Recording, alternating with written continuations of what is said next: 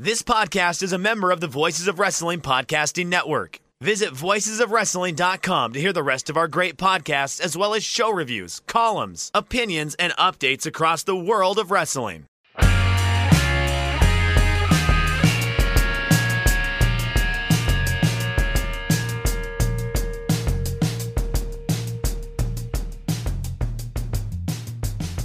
All right, stop what you're doing, because I'm about to ruin the image and the style that you're used to. All around the world, it's the same song. R.I.P. to the great Shock G, a.k.a. also Humpty Hump of Digital Underground, who passed away this week. Young Jeff, a big Digital Underground fan. Let's get the names out of the way. I am Jeff Hawkins at CrapGame13 on the old Twitter. Chris Novembrino at DWATG. On the Twitter, at Shake Them Ropes. Also on video, should Jeff screw up the audio, at YouTube on the Voices of Wrestling channel. Look, people, we need to talk a little bit. There's a social compact between you, the listener, and me, the host of this show. Chris, not so much involved. Chris, I choose to abdicate from my part of the social contract, and yes, and this is as the middle class, as the middle class, it's my prerogative. Well, this social contract is that Jeff, not an audio guru. I know enough to be dangerous. I will screw up the audio once a year. Once a year. Weekly basis. Once a year, I'm going to upload audio where I've kept a track in that's overlaying because I'm trying to edit things together. Because you see, Chris strong-armed me for money to stay with the show or to keep producing the show. He goes, I'm not doing this show if I have to produce it. So you're going to have to do it. It's like, all right, fine. I'll use my limited but somewhat decent knowledge of audio tracks. So here's what happened, Chris, because this involves you and your audio. Meh. Yeah. That's my Seth Rollins. Oh, my Seth Rollins impression came out. Ain't that great? You're not looking like Seth Rollins all clean. No, I'm not. I was scared just of that. not taking Coward. that bait. Not taking that bait. Look, man, one day you just show up and Becky Lynch mistakes you for him and you're happy. All right, here's what happened. I have the show synced, locked, loaded, pared down to one track, ready to upload this thing, and I'm just doing one click gloss over, and there's a space right at the end of the show. I'm like, what is going on there? So I give it a listen. And it's right as Chris is making his final point about Raw and also doing his plugs. And I'm like thinking, I could leave this blank space in there, get a few complaints that, hey, the last 2 minutes of Chris's audio cut out, upload this show and be happy. But no, not Jeff. Chris is already logged off for the night, off talking to cats, imbibing other things. So I take it upon myself to clip Chris's audio because I don't want the criticism of, oh, Jeff, that authoritarian in his heart. He didn't want people to hear about Don't Worry About the Government. But the people know that they can go to don'tworry.tv or get on patreon.com/DWATG or check out the YouTube channel or on iTunes, on Stitcher, on Spotify. The people know that Don't Worry About the Government is available on lots of different mediums. And that's what's so great about the people. We have a smart audience and a very handsome, attractive audience. So anyways, Jeff uses the Zoom audio to plug it in there, and he leaves the Zoom audio track on this new version. So it makes it sound like there are 2 tracks of Chris talking at the same time to Jeff with different audio, different points in the show. So I screwed up, all right? It happens. Okay? I'm sorry. And this is what Chris and I talk about off air sometimes. It's like, this is the only time I get show interaction. I could say some of the worst things on earth, and I've thought about doing that just to see if people are listening. But boy, I screw up that audio. Everybody is at my throat. And I appreciate the audience because it means people are listening. But at the same time, I'm like, where are you with this awesome hot take I had, or awesome, you know, this observation that should blow everybody's mind, or taking me to task about some opinion I had, something. Not audio screwed up. Do you want me to send you the package I made last year about the joys of editing? No. So that you can. Okay, fine. It was a good package. No, what is it? It was a good. What is Remember, I threw this on. I was like, the best part about editing is seeing the smiles on the children's faces. I like quoted myself at the beginning of this package. Like, and then Yakety Sax comes in. You don't remember this? I think I do. I yeah, I days. found a way to work in Yakety Sax. I was pretty proud of myself.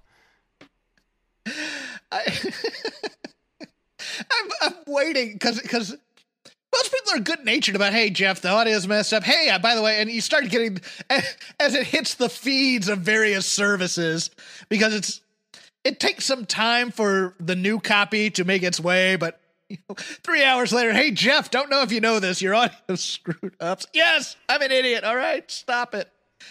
But at the same time, I actually joined in the party, and I let you know that the audio was screwed up too. So like, it was fun. I like feeling like part of the audience sometimes too, and this was a fun experience for me this week. Well, the funny part of this is that isn't the good-natured people. It's the people who are like genuinely angry at the audio screen. Like, what am I paying for? I'm like, it's a free podcast.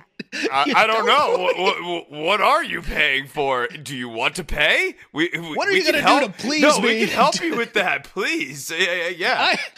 Sir, I am displeased with your audio malfunction. What are you going to do to sate my anger right now? I'm like, it's a free, dopey podcast by a guy who's way too old to be doing wrestling podcasting.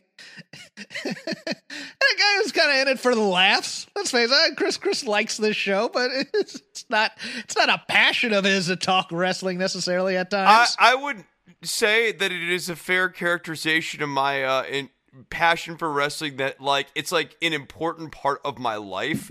He's looking for the love, though, sometimes.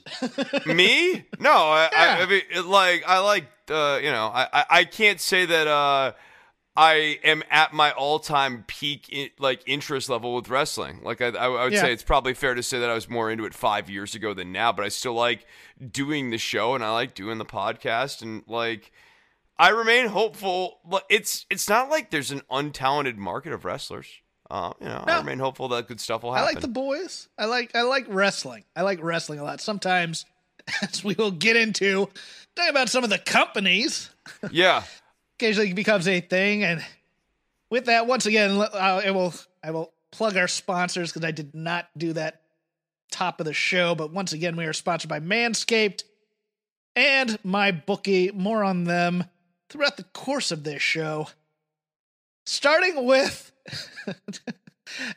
we did not do a rundown before we hit on air, so let's see if Chris wants to talk about Trash Bag Gate. Okay. Mark Carano, Senior Director of Talent Relations for a number of years, also as seen on Total Bellas / Total Divas, let go by WWE on April 22nd, this from the Wrestling Observer, after a public embarrassment when Mickie James Aldis noted that after being fired last week, her belongings at the company were sent back to her in a garbage bag by Carano. She wasn't the only woman who got her belongings sent in a garbage bag this past week. Multiple female performers have confirmed the same thing happened with them this week, and it has happened in the past, some claiming dating back more than a decade. One woman noted that she was actually sent the belongings of another woman in the garbage bag that arrived at her place of residence. This was noted by Paul Levesque, Stephanie McMahon, and John Laurinaitis. As soon as the story broke, the person who did this, who wasn't named, was fired immediately. Quote, one of the performers, we have drawers that travel as well as bring in stuff from home, so we leave little things we may need from week to week. Our gear, makeup, shoes, etc. We take our gear bag home, but a lot of people have heavy gear that is easy to leave at the venue. Another talent noted us, talent who is let go if anything of theirs is left behind at arenas, it's boxed up and sent to their homes, etc., etc.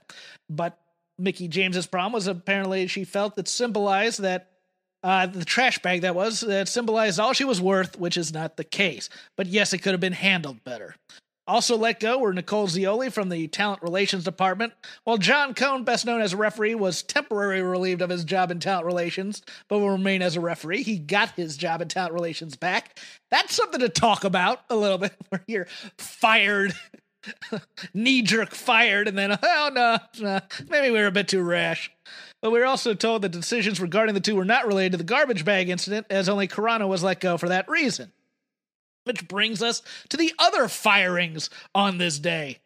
Mead Rust, who served as VP of Communications, and Joe Villa, who was Manager of Publicity and Corporate Communications, as well as Brian Flynn, Chief Marketing and Communications Officer, were let go. That, to me, screams PR disaster. This got out. Sack everybody who was involved in messaging. I'm going to go a different direction. Okay. This is political, and that this is being used as auspices to do a cleaning of house. And that if they didn't want to clean house with these people, they would turn a blind eye on it. I'm looking at certain people on the roster who maybe shouldn't be there, Velveteen Dream. That there's a history of this company finding a way to get over stuff, and there's also a history of this company finding a way to use stuff that they should be legitimately upset about as a way of doing less noble things. There is a talking point going around that perhaps this was more convenience than job performance because Nick Khan wants to bring his people in for communications, but it's a little weird that the communications people were let go on a day where communications failed. Okay, let's walk it back to a little bit. Yes, you have this trash bag thing. Like, do we really believe that there was a meeting of like multiple people all standing around Mickey James's stuff, and they're all looking at it, and they're like, "What are we gonna do with it, boys?" And one person speaks up, and they're like, "I've got an idea, sir. We're gonna throw in a trash bag. No, let's have a vote on this first." Everyone's like, "Aye, yes, throw her stuff in the trash bag." I mean, I think yes, there was but very that makes it worse, Chris, because they were firing over perceived optics of a situation. No, that's what I'm saying. That's what leads me to believe that this is political. I believe it is political because if you wanted to fire someone because you thought, hey, what you were doing here was kind of like somewhere between sexist and just bad business, then you would fire that one person. You might even name and shame them on the way out. In this case, they use this as like, oh, this is part of a systemic failure. And it's like, not a systemic failure. This is a gross decision. I forgot to put in part of the story, which may have led to the communications department being fired, and this wasn't in the story at the time. But Chris, on this day, yesterday, the corporate account started tweeting out their new ad campaign featuring Drew McIntyre and Sasha Banks for hefty trash bags. But let's wind this back again. Like they got a new deal with hefty trash bags. How could they possibly have known that the Mickey James trash bag story was going to break at the same? So like, if you're really gonna lay this at the door, is WWE a tacky company? Guys, like, tacky is understating it. WWE is kind of a gross company at times. While all this looks bad, though, if you actually think about timeline, it's hard to think that this is a grand way of like, well, we're going to really dunk on Mickey James. The knock on the whole Mickey James relationship in those last runs, they didn't have any regard for her whatsoever. Like, there wasn't much thought about it at all. I don't think it's spite. I think it's just apathy. Ignorance, not seeing the talent they had, which is true of their entire relationship with Mickey James throughout her entire career. Yes, and she should have been the exception to the rule. She should have been allowed to come back, say goodbye to women that she's mentored, to women who looked up to her, to women who grew up wanting to be her. Yeah, we've said this on the show before. She is the third wheel of the classic women. Trish Lita. No one mentions Mickey James. They mistreated her on her first run. The whole Piggy James story, things like that. I was not fazed by this at first, although I'm not going to defend WWE, and I'm not going to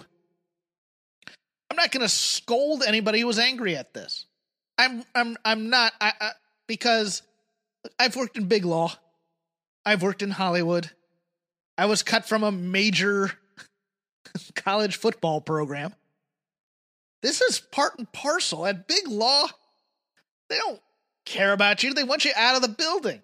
Bring your keys and wallet. We'll mail your stuff back to you. Somebody from your department takes a file box, usually from whatever service you're using for shredding. And so like Iron Mountain was ours. They throw all your crap in there. They take it to the mailroom and they put it in a bigger box. There's no bubble wrapping, fragile things and stuff like that. Trash bags tend to be fairly accessible. Although this is a company that does move through trucks every week into stadiums. So perhaps they could have used a little bit more care, but I viewed this as, no, trash bags are accessible. Send the intern down to clean out the thing and we'll send the stuff back to them.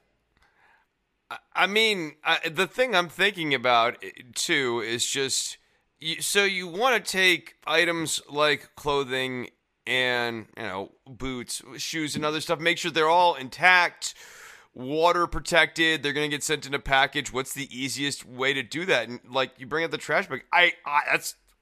I would do that I've seen people do that with moves.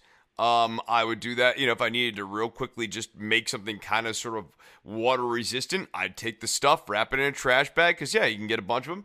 And if it's like a hefty bag or something like that, that's solid, that's solid resistance. It'll hold up.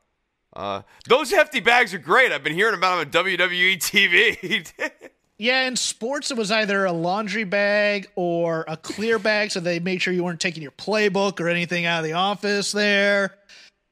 My locker was raided by other players who stole my shoes, and that because it would be better, I suppose, if WWE maybe had like their own little like proprietary WWE stamped bags or whatever to send off the final goods. A little more thought. I think this story is emblematic of like the kind of tactless way WWE separates relationships, and like that is the. This is the deeper truth. This is reputation driven. Yeah, it's the deeper truth about this story. It's not, we think Mickie James is trash. It's that when we stop working with wrestlers, we generally don't treat them with a whole lot of respect, and we send them their stuff back in like a bag, and we don't even let them come in and get their stuff or say goodbye or anything like that. We fired people in our most profitable year by claiming budget cuts, and we sent them their stuff back in a trash bag. Yeah. And then the optics of it, yeah. And that's something your PR department can fix either, which is, again, I want to be clear. I was not putting up a defense of them at all. I was sort of positing that this is a company that's taking this bad thing and doing another bad thing with it by cleaning house in their org chart. Also, because eyes were on WWE, perhaps tying into this, Q1 call was on Thursday as well. Let me explain something to people, because these calls are the same every year or every quarter. They don't say a whole lot. Things are going to be great. The thing that drives me nuts, and Chris, we talk about this all the time, our metrics of what makes a good wrestling program and what makes success for a company are not their metrics for it. So these, for lack of a better term, I'm going to say dopes. These dopes who get on the conference call when it's time for Vince McMahon to speak and go, hey guys, are you concerned with, how are you guys addressing the bad creative in this company? They don't view it as bad creative, and they came back with this. What do you expect that the numbers are? I gave away the answer. I was going to say, what do you expect the answer to that's going to be? And it's going to be, well, if you look at our YouTube numbers, there's a lot of fan engagement right now. And, we don't see any issue with the creative. We don't understand this problem. This sector is doing well, this, that, and the other. Social engagement. Peacock is very pleased with the ratings they're getting. And they'd probably argue there's a cause and effect relationship between creative and profitability. And if we're profitable, then is our creative really all that bad? Yes. This is obviously a logical fallacy from anyone with a literary background. Yes. But in a business sense or in a business argument, it is fairly compelling to the investor class. Yeah, this is getting on a McDonald's call for earnings and go, why don't you use better beef? Yes, you guys, fundamentally, your Egg McMuffin sandwich has bad component parts, like the egg or the How actual. dare you? The English muffin is not a good English muffin. The egg thing is weird, and like the bacon is not the best bacon. What are you guys doing about this? Why aren't you using American bacon instead of Canadian bacon on these things? Yeah, no. Yeah, it's not what they think. It's just I'm done listening to these live. I didn't listen to this one live, but I heard that. I'm reading the transcript as our friend Sean Ross Sapp of Fightful is doing this, and it's like they ask about the creative and it's bad, and of course Nick Khan, total pro, total all in on it. But look at our YouTube numbers.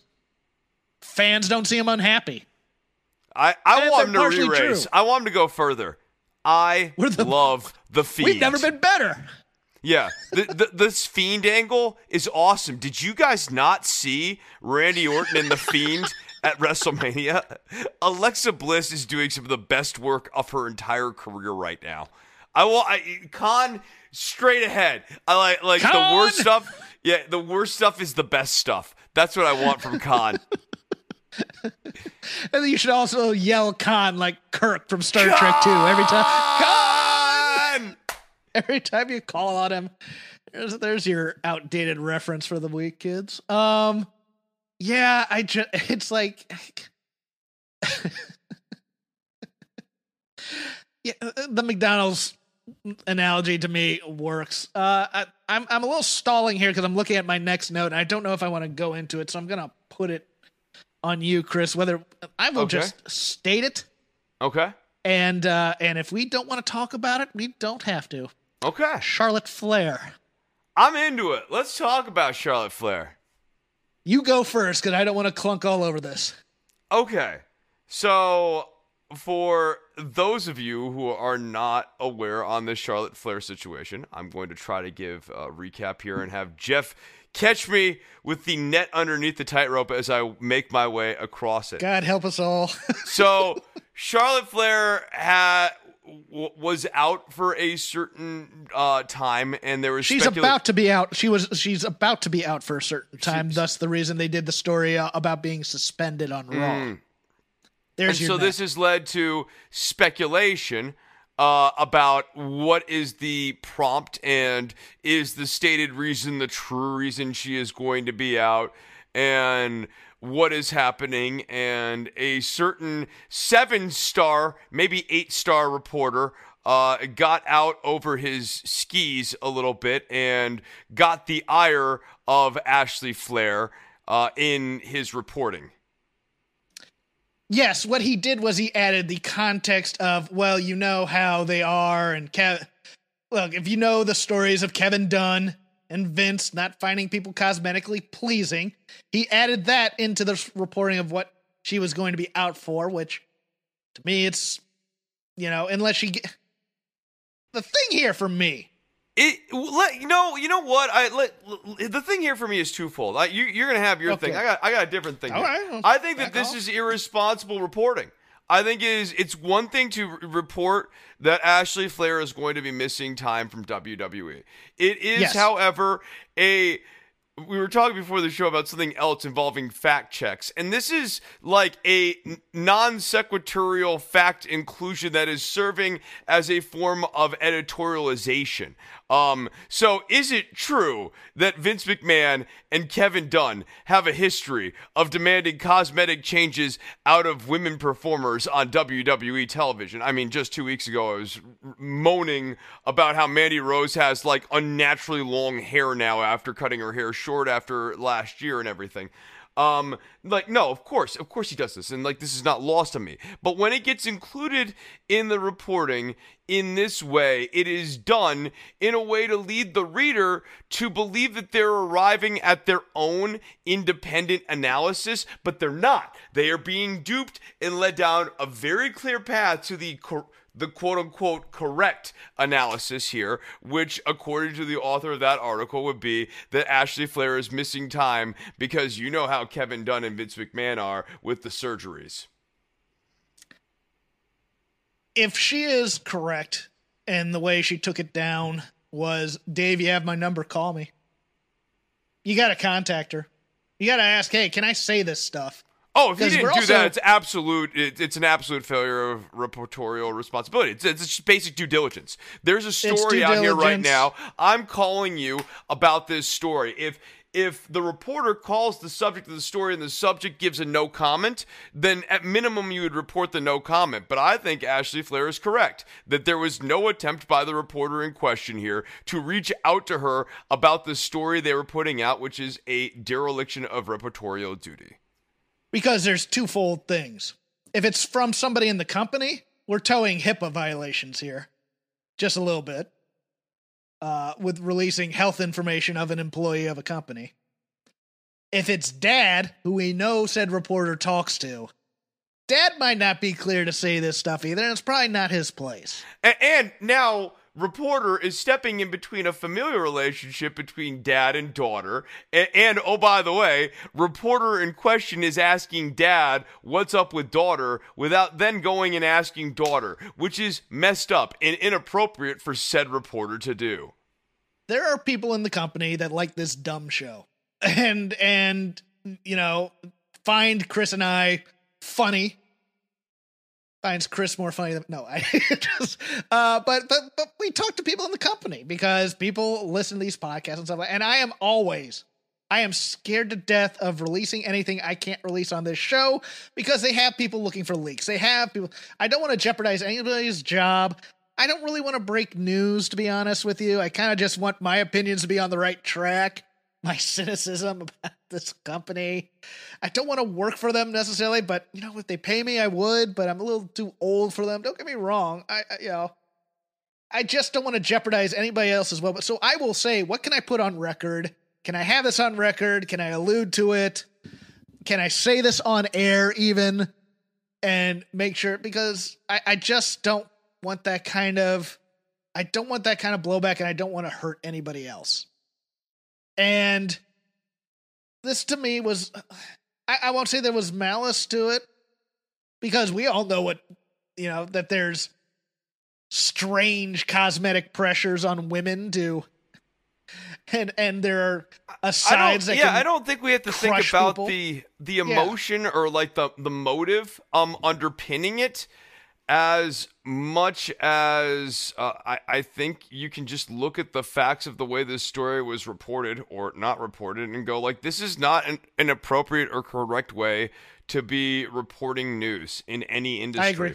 And if you have access to somebody, ask them. That's pretty much my and entire Ashley take. Flair and the Flair family has made it very clear that this reporter does have access to them. And I think it was not all right.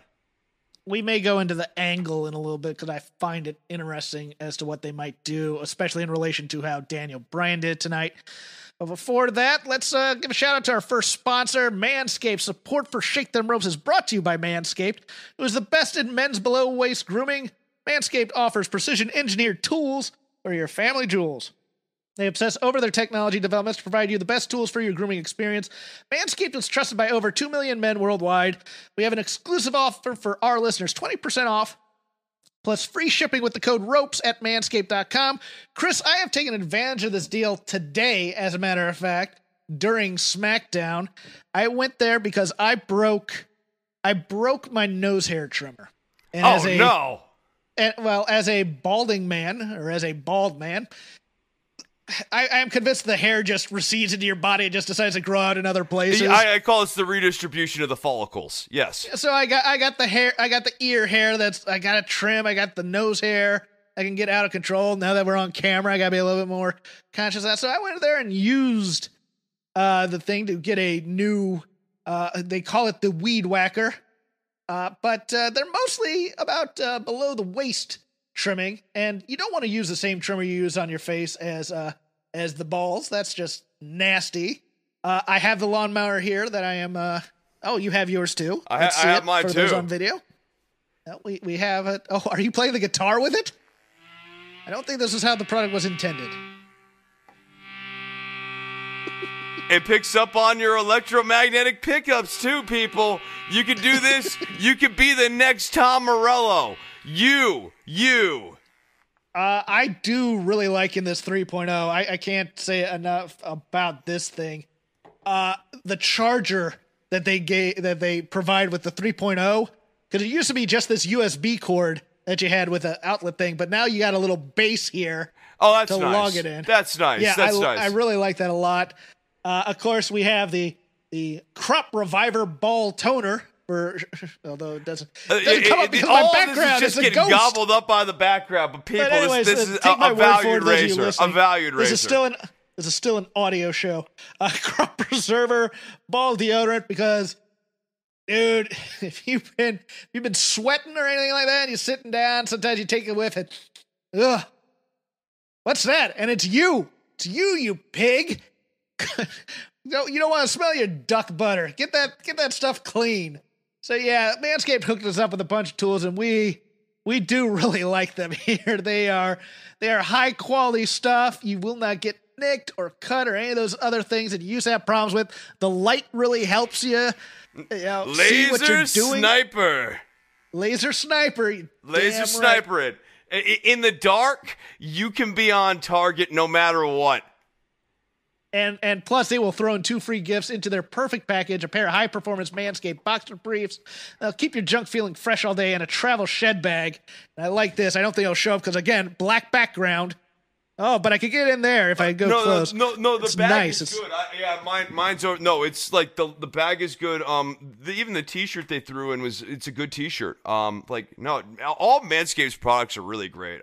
So again, I am legitimately glad that they're sponsoring our show. Yes. Trim that junk of yours. Get 20% off with free shipping with code ROPES at manscaped.com. 20% off again with free shipping at manscaped.com, and use code ROPES. Unlock your confidence. And as always, use the right tools for the job with Manscaped. One last piece of news as we go into wrestling talk here. The ratings are out, and Jeff just closed his window. There you go. The ratings: NXT improved, 841,000 viewers, 0.23 in the demo, up 4.5%. Up 4.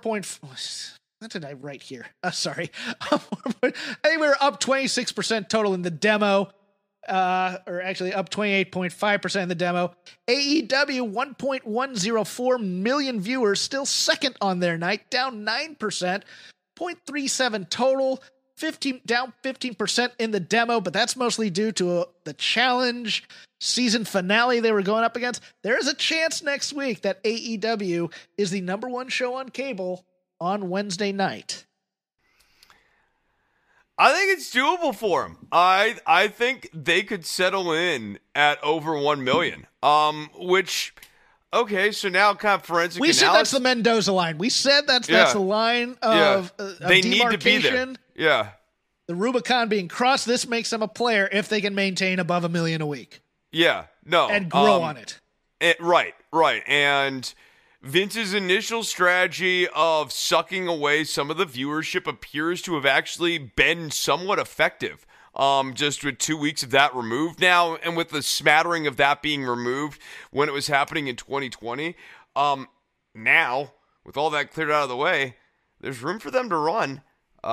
It'll be interesting to see if they can keep it up. And I think, get eyes on the product. That's good. Are you going to do the right things to keep eyes on the product? And we can get into AEW as they're kind of reordering themselves and see if they're doing that. I thought it was a savvy move to make the main event Darby Allin and Jungle Boy. Okay. You're 2 young and up-and-comers. Pretty good match. Wouldn't say it was great, but it was pretty damn good. I was entertained as hell by it. Yeah. And, yes, go for the youth market, because nobody else is. WWE puts their young. I mean, we talk about. We can be crass about it and say thirsty women demo for the young hot up and comer. We were talking about that with Humberto Carrillo and Angel Garza when they were on the come a bit. But all the guys, they like to. WWE likes to wait and see if their guys can be stars, as opposed to, putting the rocket to them too early and then them falling on their face and all those other things. Yeah, no, I think that the main event, if the idea was we want to showcase the two young guys, the main event was a good opportunity to do that. I would have liked, I think Jungle Boy needs to win stuff at a certain point in his life. I think Jungle Boy continues to be the bridesmaid, not the bride here, and that's a bit of a problem. Is that an effective story in modern day television? Not the way they're telling it. Yeah. The Jurassic Express as the two tag-along buddies to Jungle Boy's hero's journey is not doing it for me. Luchasaurus and Marco don't amplify Jungle Boy. They're just his tag team partners. They don't build his character out. And the visual, I mean, I thought it was I understand why they did. They wanted to get Sting and Luchasaurus out of there, but the visual of that was cartoon character versus men to me. I think Jungle Boy, and this feels like, because it feels like Jim Ross has been forcing it this entire time. It's time to go to Jack Perry. Yeah. You can make it a nickname, but the whole look looks kind of Chikara-y, I would say. It's a little too childish. Jungle Boy is just like not. Needs to be Jungle Man. Needs to become Jungle Man. It's like not he could be Jungle Jack Perry, right? Like just Jungle. Like that's his nickname. His nickname is Jungle. And Jack Jungle Perry. You could have him have signature moves named after Jungle stuff. You can have an homage to it, but Jungle Boy is not a world champion name. Jungle Boy is at best a mid-card champion name. Yeah. I will give a comparison, and this will make me a hypocrite in some ways. And I get that. I will be made a hypocrite, but it's not the first time. The same criticisms people had about Bayley in her face incarnation on the main roster apply to Jack Perry. There's a limited window where this thing's going to work until it's like, all right, needs to stop being a boy, needs to grow up a little, needs to appeal to adults, I guess. I don't know. Am I wrong on that? I don't know. There's probably more juice to this than the Bayley thing. He doesn't need to appeal to adults. It's just like if you're gonna be the kids act, you're saying yes. North American ceiling. Title and lower, please. Please Yeah, put that TNT ceiling title. over me. Yeah, TNT title and lower, please. Whatever. Yeah. You know what I'm talking about. Yeah. Tag title runs. We're gonna be the tag team. I want the Lucha House Party to be like a Dollar General version of the New Day. It's the New Day with dinosaurs. Yeah, well, we start on AEW. Let's go through some of the things that we were thinking. I know what I'm going to end with, so I got two other notes in here. Chris Jericho, perhaps for people who turned off Shake Them Ropes last week because they were mad at the overlapping audio and did not refresh the feed or get to hear it. Or just went and checked out the video feed, which you can find on the Voices of Wrestling YouTube page. Oh, that was slick. Chris had a very great comment, Terry, and it got doubled down again this week concerning Chris Jericho. People are enjoying these promos a lot more than I am because your point last week was this, and I will sum it up for you and you can expound on it a bit, is it's a style of comedy where the heels don't get a good comeback off of it. They don't get, I assume they're going to win this match. I assume that's going to, unless they get a beat down during the parlay. And oh my God, I can't believe they did that. And then the babyface get that. But Jericho's style here is not, I just want to see these guys be fiery and want to fight. I don't want to see the jokes. I thought Santana did a pretty darn good job here in terms of his seriousness. I think Sammy's doing okay. Hager tried with the, he had the straw thing in there. The prop comedy was there, but Jericho's the weak link in these promos for me in terms of this is a blood and guts match. Dude, and you the are not Pineapple taking this seriously. Is trying to make fetch happen. It is so cringe to watch him force the issue on the Pineapple, and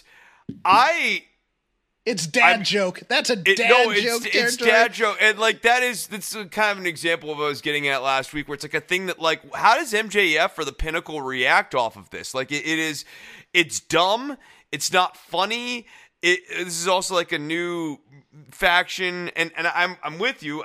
My knock on all of the factions in AEW right now is different from, I've seen other commentary on the factions, and I basically don't agree. But my complaint with them is it's very predictable, or at least I wouldn't say predictable. There's a very natural way each one of these feuds should go in each one of these faction wars. And in the case of the Inner Circle Pinnacle one, the natural order of things should be that Pinnacle ultimately triumphs. But I'm starting to think that Inner Circle wins the gang part of this, and then MJF wins the singles match part of this. I will say that for his part, MJF's promo was very good this week, although I couldn't help but notice that he brought up the Jericho rub thing, which might have been a talking point on this show at various points. I could not help but notice that Sean Spears was not there. I get the feeling that he's gonna take the loss, but then it's gonna be more of a beatdown on the Inner Circle. But they're eventually he's gonna get Zabiscoed out of the crew. I don't know. Do I go into my Pinnacle point here because this is a good thing? Yeah, I guess so. I think Pinnacle has another problem. And that Pinnacle is not the most elite stable in AEW. That's the elite. And you can't have... They're literally called the Pinnacle. Pinnacle sits at the top. Their tagline is, when you're in the Pinnacle, you're on top. And so, what is Pinnacle going to do? They should be feuding with the elite. They should be feuding with... Yeah, they really should be. It's what they... Those guys have everything what MJF and the Revival and all of them want. They have all the gold. Yes. It's why are we dealing with this Inner Circle thing? Because it's not quite personal enough. It is for MJF, and that would make this a little bit cooler. But you have two factions calling themselves the best, and one clearly is getting second billing here. And it's hard to rectify that in some ways to me. I'm not saying, well, Jeff, you can't have two top factions. It would be great to have two top factions. They're not building this Pinnacle as a top faction just yet to me. No. And I think long term, the presence of the elite as a faction continues to pose a problem for Pinnacle, because decommissioning the elite as a faction at this point is at minimum a quarter year away. They are going to, Omega's got the pay-per-view up here. We seem to be setting the table for the Moxley Kingston stuff. Adam Page might be getting back into the picture here against the elite. It seems like the elite have a good 3 to 4 months worth of programs left. Meanwhile, MJF's group, which claims to Stop be playing with your cats and do the show. I have Chris. brought 3 into the show this week. I'm going for the cat trifecta, all 4 on the video feed, which you can find on the Voices of Wrestling YouTube page. Go and check it out, people. But I think that we are at least 6 months away from MJF finally being able to insert himself into the title picture when I guess presumably Adam Page wins the title. I don't know who beats Omega, and then that's the other problem. It's not a quick line to getting the belt onto MJF either, because you got to go from Omega, transitional champion. Do you really want to do transitional babyface champion? And then MJF. You could say, oh, we're going to put him in the chase, but transitional babyface in the chase after losing the belt, that is not a great slot. Historically, that doesn't play out well for the performer who gets tasked with that role. So that's my problem with Pinnacle, as I think they're a fundamentally fine faction, but I guess MJF needs to win the North American title from Darby Allin relatively quickly here. TV title. TNT title. TNT, North, whatever. They're all mid-card title. I'm just going to call them mid-card titles. Mid-card title. Call them Yeah. Yeah. Alex Abrahantes as part of Death Triangle. Penta says, I'm another corner on this triangle. This is the dude who leaves the office job to join a motorcycle gang. The lameness of the dancing, I don't know if I'm endeared by it or if I'm annoyed by it. Help me out, Chris. Am I being too harsh on this? For a team with Penta. Okay. Who is sports entertainment Penta, yes, right? Right. Yeah. Spentagon Jr. I like Abrahantes. I find if I'm speaking my truth, I find him entertaining. Okay. I hate what we're doing with Pentagon, so I have to calibrate it against the fact that I absolutely loathe this Pentagon character. And so, in the context of this crap house Pentagon character, I like Abrahantes' inclusion. In a more serious presentation of Pentagon, I would not want Abrahantes anywhere near him. But honestly, I wouldn't necessarily want Phoenix anywhere near him either. I would want Penta as a solo act. And I don't think Phoenix adds to Penta's act. I like Phoenix. I think he's a good wrestler and everything. He's not a complimentary heel to Penta in the right way. And I think Penta is just like this. Watch those old Lucha Underground episodes from seasons 1 and 2. He just is this force of nature on those shows. And now a litmus test to see if the angles that they run on AEW are effective. Chris Novembrino. What is the name of the gentleman who had a balsa wood chair broken over his head? His name is Camarado. Okay. It's effective. Took you a second or two. That should be instant. That's a main event angle type. This is a spot with a long and storied tradition in the Rhodes family. Of course, first used by Dusty, I believe Ray Traylor as Big Bubba Rogers was the first to get this one. Yeah. He may have used it in Florida before that, but I don't remember that. He used it prior to the War Games on Meng to help make him look like more of a threat when it was Bodyguard Meng as part of the stud stable, as you might recall. Meng, by the way, not in that War Games match, which is very weird. I mean, am I wrong? Did they do this spot with Wardlow before Cody and Wardlow? Because I swear they did it in AEW. And I'm not sure if I'm misremembering or not. You know, the problem with this spot is that we have desensitized chair shots. Yes. And so chair shots don't have the oomph that they should. And in order for this spot to be cool, right, it's got to be a wood chair. Because you need to do it, and then, the chair explodes, but the person stands still. That's the visual. But it makes no sense in the context of metal chairs. That's the whole thing. Right, it's in a world chair.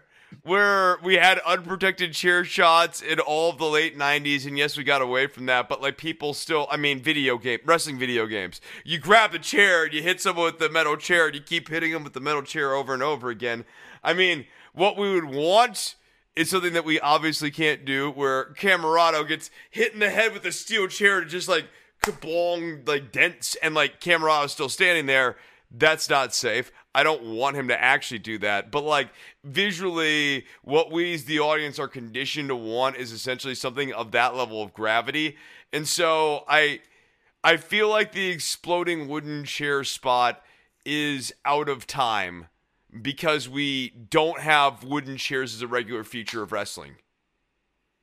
You know, I think you're right. And I think also just moving on from that spot and doing the rest of the show desensitizes it too. If this had ended the show and you really wanted to make Camarado a thing, like a main event type of thing, and the problem is he's up against the Nightmare family, which this is a mid-card feud. Yep. And this is not the time to pull out that spot just yet. There are other things you can do. Now, when you want to elevate this QT factory thing as a crew to be reckoned with, then you pull this out. But doing this mid-show and going, well, moving on, as opposed to, oh my God, did you see that? And then just fading to black. I think that would have been the stronger choice. Yeah, no, or I mean, Marshall needs to cut a promo about a Go-Go and Camarado at this point. I did appreciate I did appreciate a Go-Go's as a Brit. I can't stand being here in America. Because there is some animus. Really? You like that? Dude, dude, if you talk to British sports fans and like British people on the F4W board too, there's a lot of national pride in there as to you Yanks, you're uncultured, you're this, you're that. I know it's a trope, but it's real too. There's a lot of, and I'll troll them. I go, I don't talk to people in third world countries. We're not third world. When I want to be edgelord, and I'm kidding. That's real.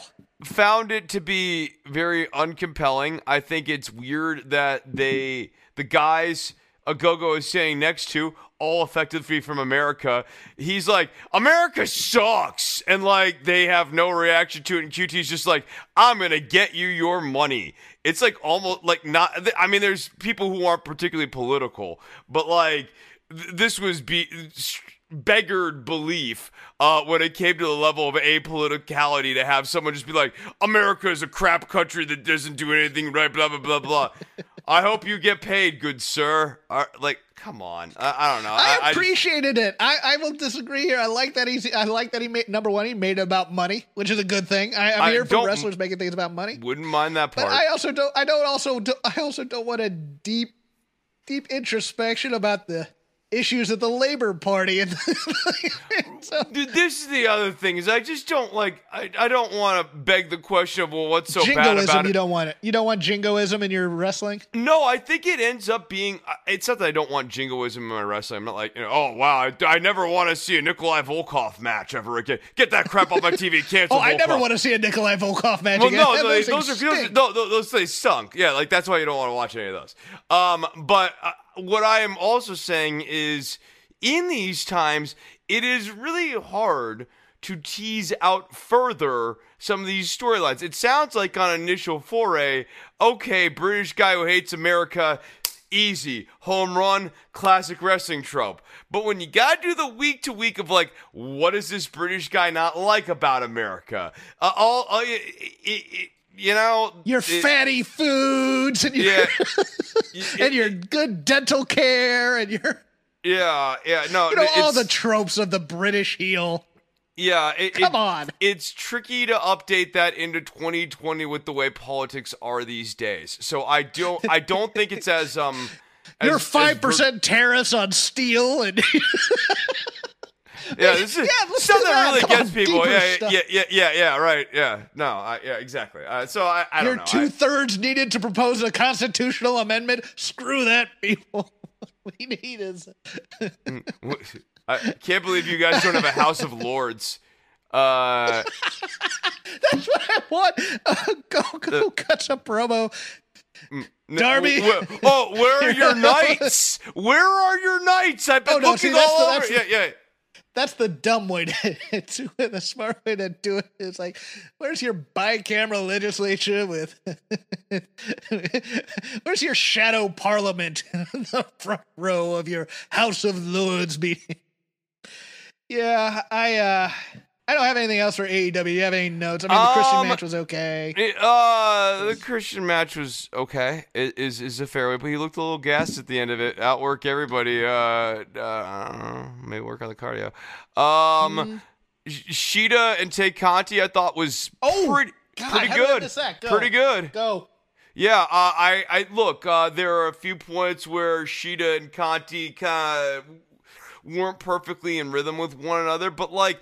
Tay Conti, WWE will definitely look back and go like, man, we really missed out on her. We did not get her. We were sitting on her and didn't figure it out with her. I think she's really good. I enjoyed Dark Order politely applauding Shida as she came out. I like what Dark Order has become in a weird way. I think that having a feel good babyface faction is good. That you can actually get behind. And yeah, I liked this match. Shida is not a great narrative delivery device. However, the in-the-ring stuff with Shida always vastly outperforms her acting. Yes. Yeah, and plus she's translating things in her head to, second language and then out. I thought Tay Conti I thought was fantastic in this match. I'm going to one-up you. Was she perfect? No. Was she Sasha Banks? No. She was damn good here. And she was made I think she was made in this match. I don't know.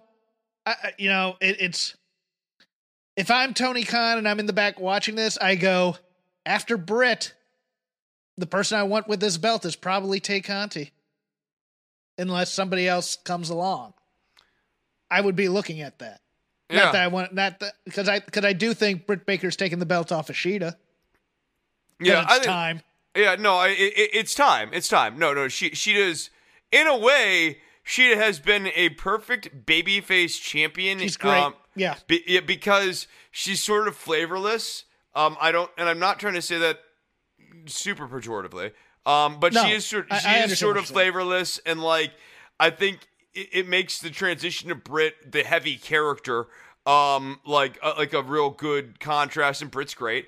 And also, yeah, I think that there's real intrigue between Tay Conti and Britt Baker as a match. I think they'll have a good match eventually. I think Conti will have a good match against Thunder Rosa on her way too.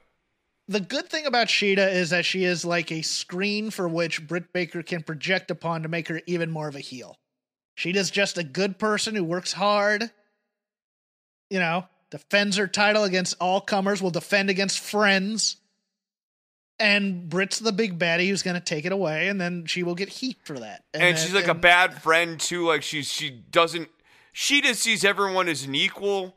Like even people who are on the AEW rankings beneath her, Shida like looks at Tay Conti as her friend and her equal and like someone she respects. Britt Baker doesn't even know Reba's name. Yes, it's Rebel. Is it Reba? Doesn't matter. Back to Tay Conti. I believe this was her longest match of her career, and I think she didn't gas. She did perfectly fine. Yeah, she probably forgot a spot here and there, but I will forgive it. I thought, man, if Statlander has half the stuff that she had before she left, Rio coming back in. There's some free agents on the market you could add in here and season it. This women's division is coming back a little bit strong. We still have, we saw a big Swole in here. Isn't that bad? We have some youngins in Red Velvet and Kylan or whatever her name, the taller woman that's with her in that stable, because we now have female stables in the women's division. We have Jade Cargill, and God knows how we're. Okay, I'm going to ask this. Would you, I guess we have to have Cargill get seasoning, right? We can't just put the title on her and have her take it off of Shida. No. I think you got to give it to Britt because I like Jade too, but you got to give her seasoning. And the thought of giving Jade lots of long matches with all these different people up and down the roster, I think is too much too soon. Got to keep building her. Got to keep getting longer and longer and longer matches. Bring in some. Bring in a Mickie James. Bring back in a Serena Deeb. to have her guide through her first couple of long matches, see what she has. Yeah. No, I would agree there. Anything else from you on AEW? Billy Gunn looks pretty ridiculous for a guy who is in his mid-50s. He's the visual of him going in there and fighting while his kids cheer him on is a little ridiculous too, as we haven't gotten a lot from the other members of the Gun Club other than Elevation and yeah, I get that. It's not a compelling story for me. No, it's not a compelling story for me. I don't really care about Colton and Austin. And no, it's not good that Billy's the most interesting member of the Gunn family still. At 57, we should feel good. We should look at Billy like Bullet Bob Armstrong. But, like, we like Brad, and we like some of these other young up-and-coming Armstrongs, and we're not necessarily thinking, oh, man, Bullet Bob's going to have another match. If Bob Armstrong were doing better living through chemistry like Billy Gunn, I'm not saying that as a pejorative. I'm saying that as, well, he got caught doing like this. He totally did a weightlifting competition and then got disqualified for doing performance-enhancing drugs. So don't get on me about this because that's documented. That's 100% documented. Because trust me, it's not like I'd be more. I've thought about it at this age too, doing some little HGH stuff, to get some testosterone therapy going to, have my youth for once, because that was taken from me horribly. What I'm saying is, if Bob Armstrong looked like that, he would have been monster over probably just doing the wiggle the butt stuff. But there's something to be said about being the 57-year-old that legend that people want to root for. Yeah. That one last run thing, that guy who's going to sacrifice himself, for the good of the company or something, like Armstrong would when he was commissioner. He'd come back one time, probably get beat, come back in a mask and trick people, eventually be commissioner again. I like that. And I understand what Billy was doing here. And I thought he did a good job. I don't see the value in building up QT Marshall, to be honest with you, especially if his guys are going to cheat for him in the match. This is the other knock-on factions. There are too many in this sense. Like, where is the Factory in the spectrum of heel factions right now? They're at best the third.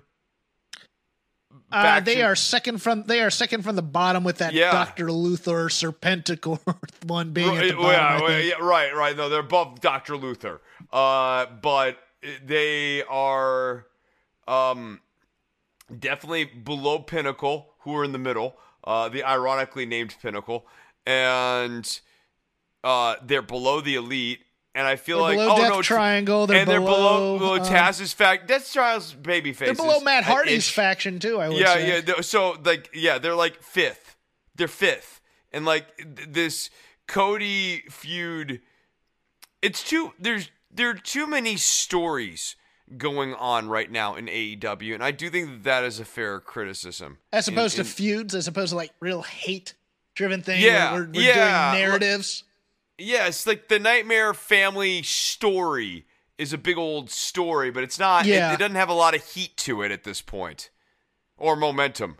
And how do you get heat for that other than how you get heat? I'll answer that question. You get heat from that by booking an episode of Dynamite that is centered around the Nightmare Family, and the Nightmare Family gets focused on.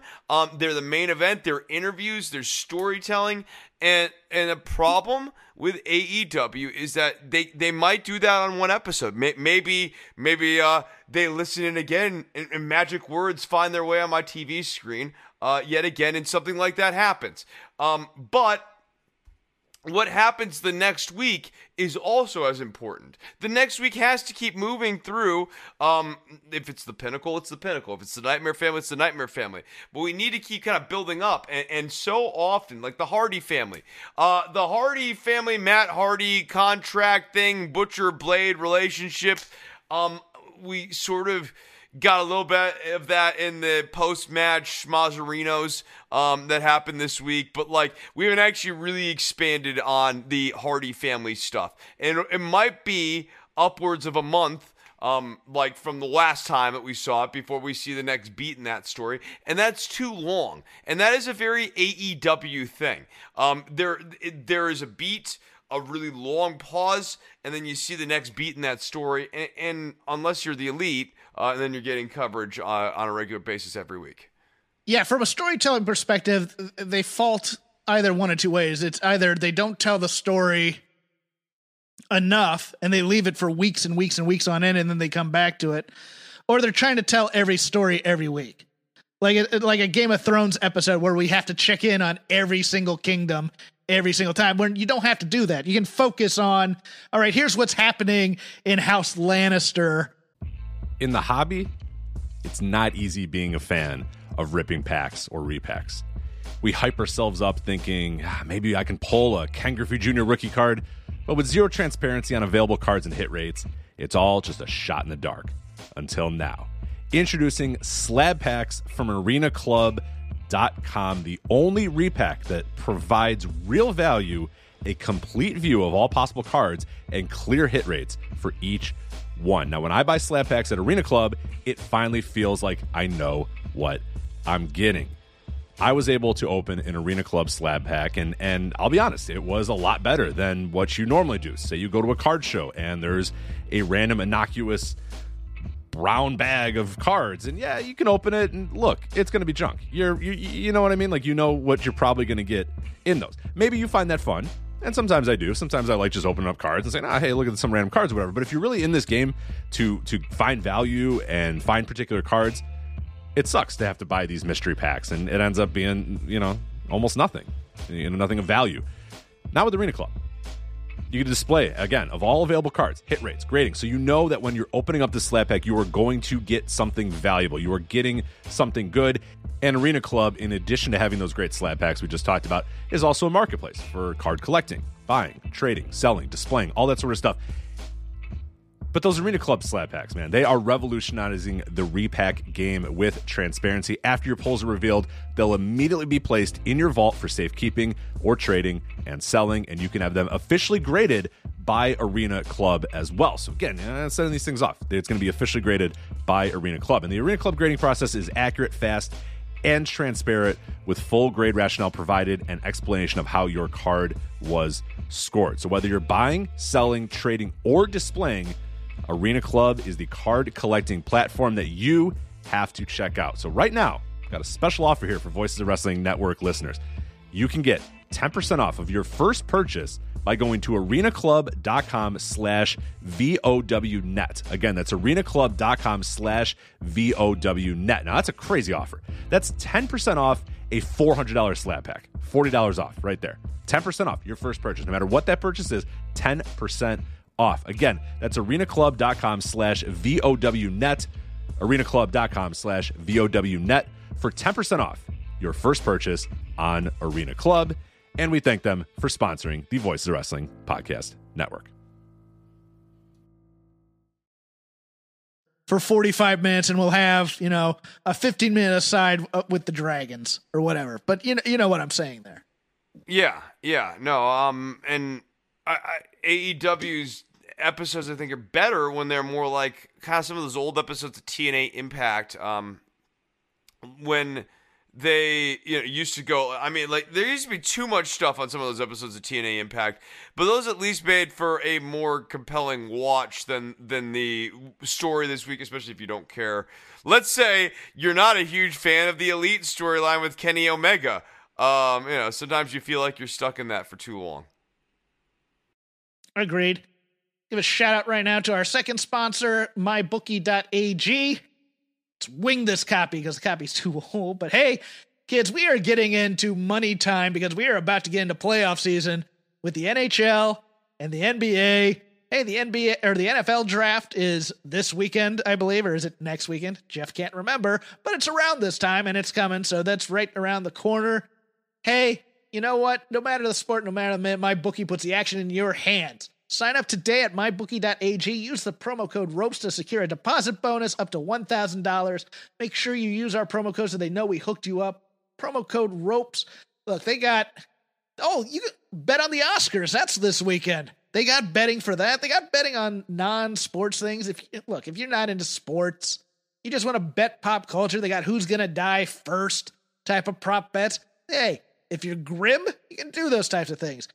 Baseball is underway. All the in-game betting, all the in-game parlays, all the in-game inning by inning, you can bet on certain things that happen. You can bet on players, how they will perform. You can bet on teams and how they will perform over the season, over the night, whatever you want to do. Look, trust me, I've used my bookie. I used it during the NCAA tournament. Broke even, but I did use my promo code ROPES. Once again, mybookie.ag, use code ROPES because, let's face it, sports is far more interesting when you put money on them. Bet anything, anytime, anywhere with MyBookie. And again, we thank them for sponsoring us throughout the year. Just want to know what they have to say, but hey, come on back. We love them. Mybookie.ag. Okay, palate cleanser. Chris did not watch NXT UK. I did. I enjoyed it. It's a fun hour to be had. What was my boy Joseph Connors up to this week? I want the Connors report. It's time. Up yours, you jerk. Whoa, yes, he was on this show. Whoa. He was seconding the lovely Jenny in her match this week, which he won. Called out. So you're telling me Jenny was accompanying Joseph Connors? I do not, because look, that's gonna be Slapjack's job soon enough. Whoa! Yeah, okay, all right. I will X out of the Zoom call again so fast, buddy. Dress him up, something, with something thing. Take off the hockey mask, and you got bootleg Joseph Connor. Ginny should be so lucky as to be paired with Slapjack. She could be Slap Ginny. She could be Slap Gin. I'm not going to go through the entire show, but there was one thing that just tickled me pink. It did, and that's a weird phrase to use because I never use it, but it made me very happy as an old school railing against certain things in wrestling that I don't like things. So, Gallus, main Gallus guy, Joe Coffey. Is fighting Eddie Dennis. And he gets the pin on Eddie Dennis. And then Primate and T-Bone come out for a post-match shenanigans. Chris, this was what I want in post-match shenanigans. There were no wrestling moves. There's no, power bombs or flips or dives. This was stomping a guy, punching Tyson Tebow punching guys. I just want I want the violence to resonate a little bit more, and I think it doesn't resonate when you're doing moves on guys in a post-match beatdown. Now you hit your finisher. Yes. Now you hit your finish. No, I cannot. You're absolutely right. You've identified, or you put your finger on a thing that drives me crazy, and I don't even realize it drives me crazy. But now that you say it out loud, no, I hate it. It is so annoying in an impromptu assault to have even Irish whips and stuff. Especially when it's I need to Irish whip you so I can hit my pop-up power bomb. It's too much. Just go down and beat the crap out of the guy. And maybe at the very end when they are limp, pick them up and then hit your finisher on them as just the period at the end of the sentence. But it should not be the thing that breaks them down. Again, another solid main event as well. Mustache Mountain defeating Sha Samuel and Noam Dar. That was a fun little match too. I really enjoyed that. Next week we're getting Gallus versus the new Hunt. Eddie Dennis team. Where's my boy Hitchman? Where's the Wild Boar? Is he getting dental surgery too because he needs teeth?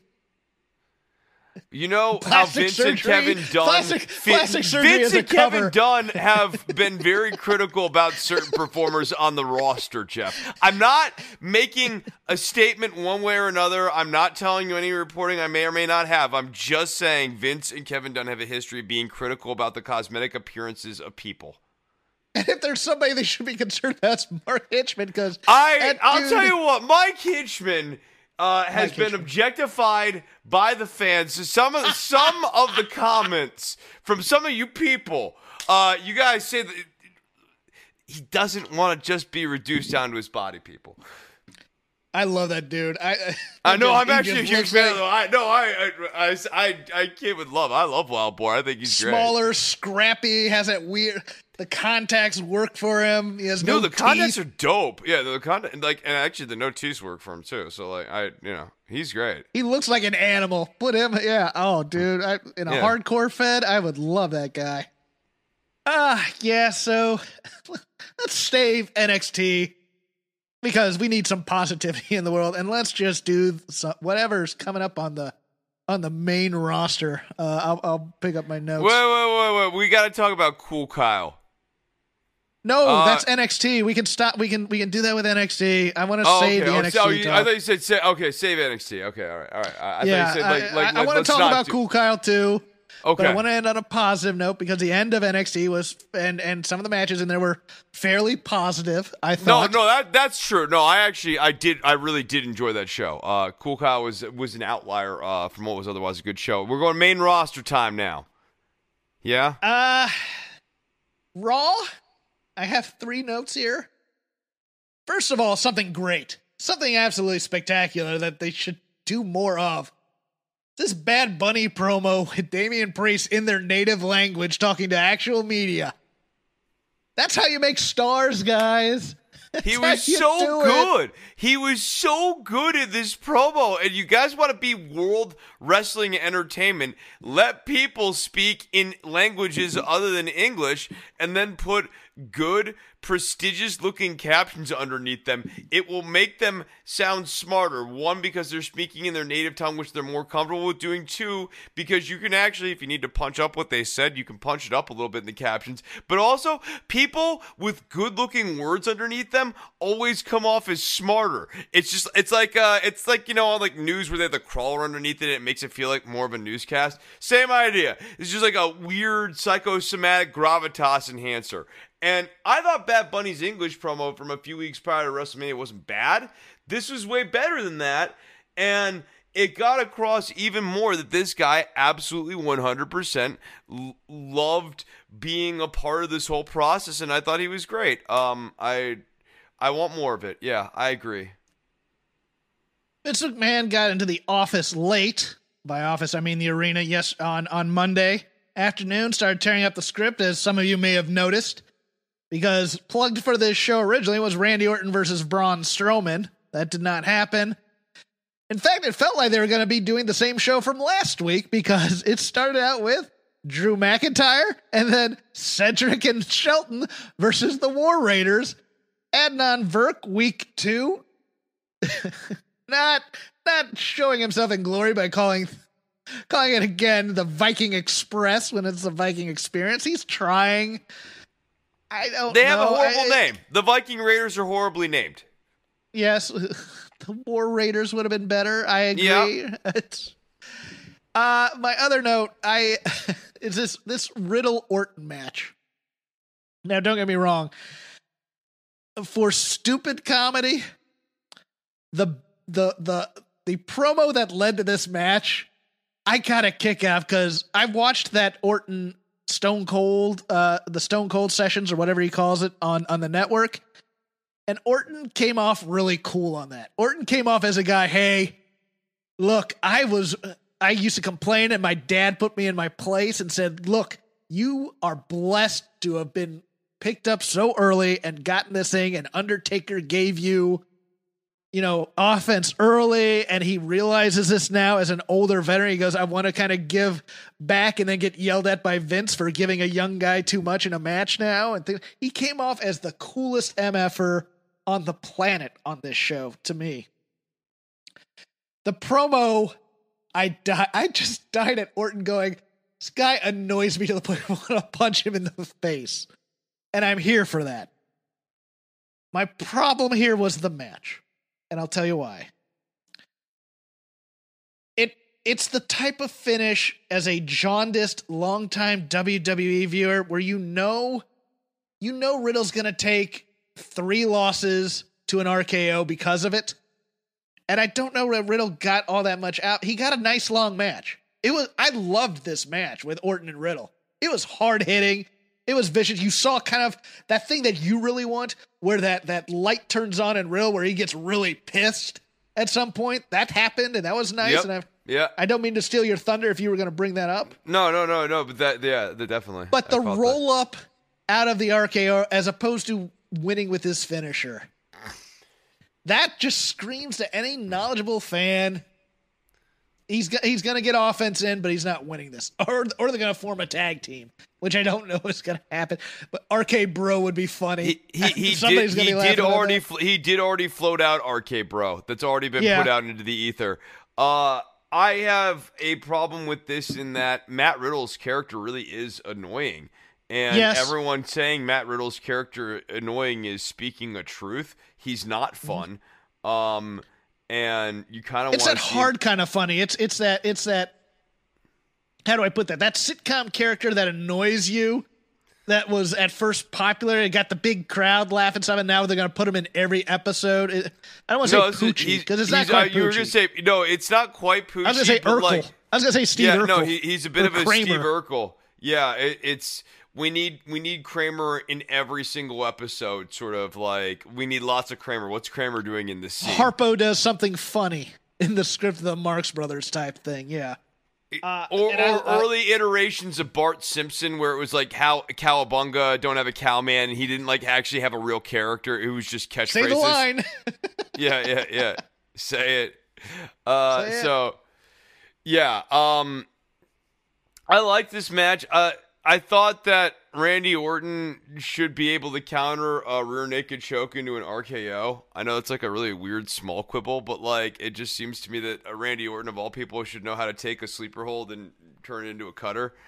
But I actually really enjoyed the rear naked choke spots. I like that Riddle tenaciously kept going for that.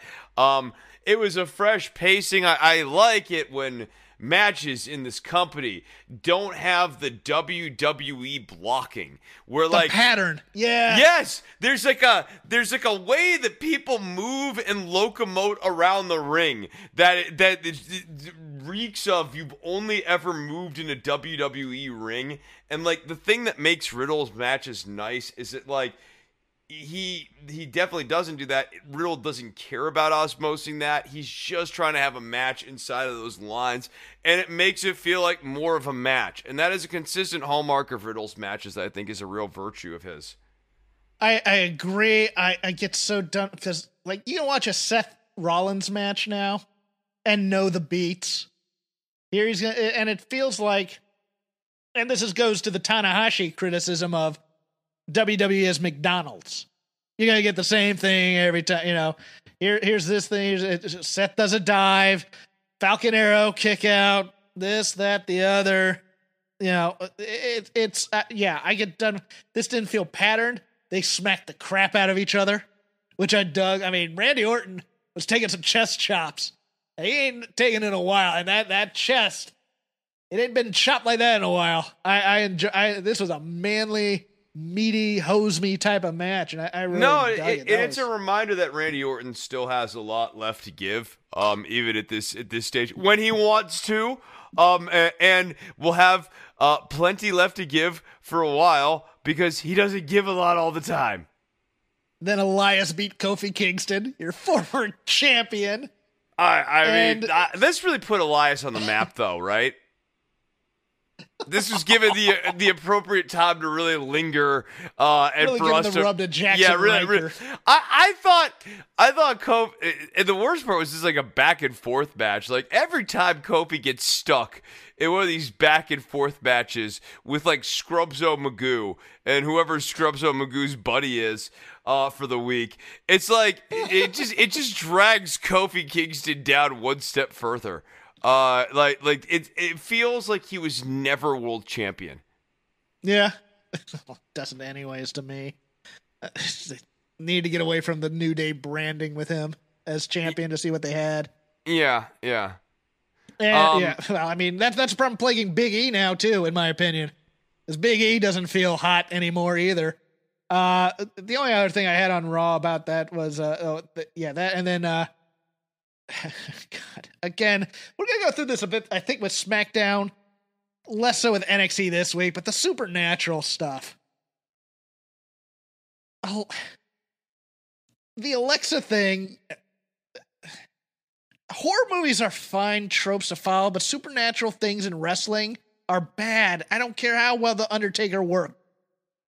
Biker Taker and Reinvented Taker worked better to me in terms of longevity once the supernatural stuff died a death, which it had to do naturally because fans didn't like it. But oh, I pushed that bitch and she broke her arm. That and there's no.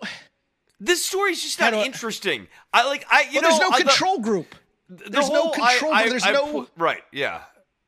But there's no thing for which the horror to affect in terms of, there's no camp where the teenagers go to make out and don't watch the kids swimming and stuff, and then all get stabbed to death, so you're shocked by it. It's just. I guess that was supposed to be Nikki Cross, but Nikki Cross is so far in the rearview mirror that I don't think it's supposed to be her. I'm not sure about that. I thought it was last week, but now I think it's just Alexa in a mask, in a fiend mask. Yeah, it's just not. I don't know. It just lacks. There's no inspiration behind this. When they are writing this stuff, it seems like they spend a ton of time thinking about the visuals, and think not in the slightest why those visuals would need to be there. Wouldn't it be cool if Bruckheimer films? if Alexa came out of a Jack in the Box, wouldn't that be cool? Yeah, I guess. Now, what it actually makes me think of more is it's like Twin Peaks without any of the intrigue. How about Alexa comes out of a Jack in the Box? You mean box-like structure? Yes. Oh, well, yeah, build it. Well, why would she come out of a Jack? Doesn't matter, pal. It'll look good. That kind of thing. I'll figure that out. And yeah, no, especially with the rewriting of the show here this week. I'll tell you, whoever wrote this show, you start to wonder if maybe they're having memory issues because they can't seem to remember the matches from last week. Or easy. Our friends will get mad. I wasn't. Well, you told me that someone came in late in the day and decided that they needed Vince. to rewrite. Vince. Yes, yes, that person. Yeah, I'm not getting mad at your friends. When you said someone, I'm saying that there's a certain person who's getting old, and to do the reputable journalist thing. Commonly, among those who get older, memory loss is an issue that is typical among many Americans. Including the host of this show at times, who can't remember basic names of things he watched this week. Because it doesn't matter. More Supernatural when we run down a little bit of SmackDown. Dimples Carrillo made an appearance on the show here. I had forgotten all about that, and I don't care. Okay. It's just a shame. I'm noting that Dimples was on the show. He's nothing there. I am, and this will serve also as a transition to the other show, the women's division in Raw and SmackDown is a little muddled. I am interested in your thoughts as to are both of these Rhea Ripley / Bianca Belair title reigns going to be long-term things, you think? Or is it the CM Punk, Jeff Hardy, Daniel Bryan first title, Bayley even first title runs where it's the toe in the water and they go, well, we did that, and then you crush their spirits for a while and see how they react to it, and maybe they can reinvent themselves in some way and then get a real title run. Are either of these women on that track? And who? Yeah. Rhea's the one I think has the issues. I think Bianca, given the fact that we now see the Street Profits being linked visibly, Montez Ford kind of helping advance Bianca's stories along, lets me kind of think Bianca as champion probably a little bit longer term of a thing, because Bianca losing the title is going to be like kind of a beat, a moment. Whereas Rhea, I mean, look, is she a babyface or a heel now? That's my question. I'll tell you what. The thing with Rhea that scares me is it just. Like, we opened the show talking about Mickie James, and it wasn't malice against Mickie James. It was having no real thought about what we're doing with her one way or the other. And I really worry that with Rhea, It's like they called her up because they knew they had to call her up. They're like, well, the right thing to do is to call her up. And they're not wrong. She's not they getting needed to do it any because of they But you needed need to do it because of the Charlotte reason. thing. Yeah. They had to do it for the Charlotte thing, but they didn't have a reason in story to do it. See? Yeah. Charlotte and Asuka was going to be the match at Mania. Right. And so Charlotte and Lacey before that probably, or who knows. So and this really does Charlotte feel like Asuka. a rudderless ship, and Rhea has been launched a couple of times here at this point. And I want to be clear, yet again, this is through no fault of Rhea's. This is just like this company has no plan, has seemingly had no vision for her. And or the people who have had a vision for her have not been able to successfully pitch that vision to the one person in the company who it matters. I don't mind tweeners. Rhea hasn't done enough to establish herself as a tweener just yet. She's not she was good enough promo. Face. She's not good enough promo to be a tweener. That she makes was her a baby face the first 2 weeks, and then she became a heel when she threw a table at Asuka, and now she's trolling Charlotte, who's an obvious heel, who is. I found the Charlotte part talking to Asuka a little problematic, and I am not that guy who's that sensitive about such things, but the baby voice to an Asian person who can't speak English, bit of a problem. I mean, You had your eyes open. I thought you were going to say something. No. I mean, I have my eyes open just because, like, I agree. Like, I was watching that. I was kind of like, holy hell, we're doing the, I'm going to say it. She also did the I'm going to say it louder to you because you're very slowly and loudly because you're not foreign. You're also mentally deficient. No, I mean, it was weird and I don't think it's Ashley Flair's instinct. I think that's what's getting scripted for her. And yeah, like I did not enjoy that. And it goes into a steady issue with Asuka's presentation. I think it's weird that like some weeks they got her doing stuff in English, some weeks they got her doing stuff in Japanese. Like I don't know, man. Yeah, and then the kind of the blocking of this again. Okay, Rhea just beat Asuka. And now she's coming to interfere in Charlotte's match with Asuka, but she's interfering with Charlotte and probably interfering a little bit with Asuka in there. It's like this character is still brand new. She came in and she just knocked and she got a huge debut by winning the title at WrestleMania. Let's get some motivation in there. Let's build why this character is here and why she's important, as opposed to, hey, you saw her lose to Charlotte last year at Mania. And now she's back. You know what she is? She's the problem we were discussing with The Fiend, only like in a person. She is a look without an actual character or a premise that underpins it. Like Rhea Ripley, she looks like $1 million, action movie star, rocker, like we got a vibe off of her.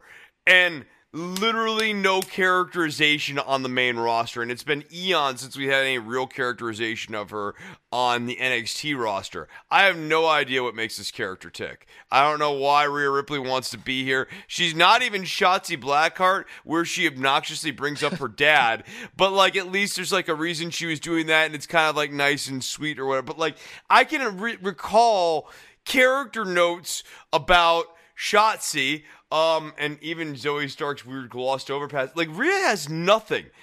In my head, it's a giant question mark about what is this character's past? What is their future? What motivates them? What drives them? Like, what punk bands do they like? What? What is the point? Why Rhea Ripley? And it's the Fiend Jack in the Box, and Alexa comes out of it, and we don't know why. What's Shotzi's nickname or thing? It's like you just I'm my dad. Well, no. It's like the something girl or something like that. I was gonna say, well, whatever you want to say about the tenets of that. At least it's an ethos. She has at least Shotzi. Okay, crazy girl who drives a tank and is going to throw her body all over the place. kill herself for a match. It's an ethos. It's not a great fleshed out one, but it's an ethos at least. No, I'll go a little bit further in Shotzi's defense. They've given us enough of a vibe about this character where I can picture Shotzi, a younger Shotzi, working with her dad, building out like a tank and like building out bikes and stuff, and like working in a garage and that sort of thing. And now I can picture this Shotzi character like welding and like making the tank and all of that stuff. I can at least imagine that stuff in my mind. With Rhea, the most I can contrive of her is she's at like a grind metal show and mosh pitting. Mm-hmm. That's yeah. like it's the most. But she's not generic punk rock. She's not really punk rock. She's go to the concert punk rock. Right. You know, like and that's. I mean, I can picture Shotzi Blackheart. Welcome to the Ball Pit is already that on steroids with more flavor and personality. Like Rhea Ripley's character has nothing going on in it right now. And as a transition to SmackDown, I love Aunt Pam. You know I love me some Aunt Pam. I thought that this promo by her was a misstep because of the trope of the sincere promo that they then do the bailout thing. Let me put this to you, Chris. Let me ask you this. Let's say old heel Aunt Pam, still a heel, Bianca gets there after the phone call, which it was very interesting staging. I kind of like that. You go from the we'll call them the Raw Dogs, but that's not their name. What's their name? They're the Dirty Rude. Dogs. Dirty Dogs, thank you. It was Dolph doing Animal House references and to the Street Profits, back to them, and then Bayley comes in and starts cutting the promo, to Kayla, and then Montez comes back with the phone, being on the phone with his wife, who's on the other side of the arena, which I dig that. I dug that whole staging. It's like, I'll say it to her face. I'll say what I have to say to her face. Okay, great. And Bianca's on her way here. Bianca gets there. This new champ on a fresh new high. And this heel, Bayley, looks at her, says, "Congrats, champ. Did a great job. Well, now you got me," or whatever. You know, that first part of the promo there, that first entire promo, and she just leaves. And that just leaves Bianca doing that. That thing was a perfect reaction to that. What the hell is that? That was a mind screw. But you leave it at that. You don't do the bailout part of the where she comes out. I didn't mean any of that. I hated. That's the part I hated. That it's overused is the problem. It was overused by Alexa Bliss a few times. It's overused. What Shane McMahon did. Sasha. Shane McMahon did in his build up to Stupid Mania. Yeah, to stupid. Yes, to fight the fight for the stupid. Yeah, the fight for the yes. for every stupid American who's ever been stupid or called stupid or who's been called stupid while being stupid. I mean that was that move. I mean, I want to apologize to you for calling you stupid. Not. Psych. I had my fingers crossed. Yeah. But think of just calculating Bayley in this character, taking it to a new level after, let's say, the end of the talk show Sally Jesse Raphael Bayley was the Smack by the Bellas, and she realizes she has to smarten up a bit, and she comes out and she just mind screws Bianca by just saying "Congrats, champ" and walking off and leaving her like, I thought we were gonna fight. I thought we were gonna do something. It takes that character to a new evil depth that I think would be awesome. I mean, she could even say something as simple as, "You know what? I'm done talking," and then walked off, and leaving Bianca with this like big question of like, "Wait, what does that mean?" Like, obviously, there's the next beat here. Something's happening. Bayley's not gonna do the thing where she's just talking anymore. Like, what are we getting next? Yeah.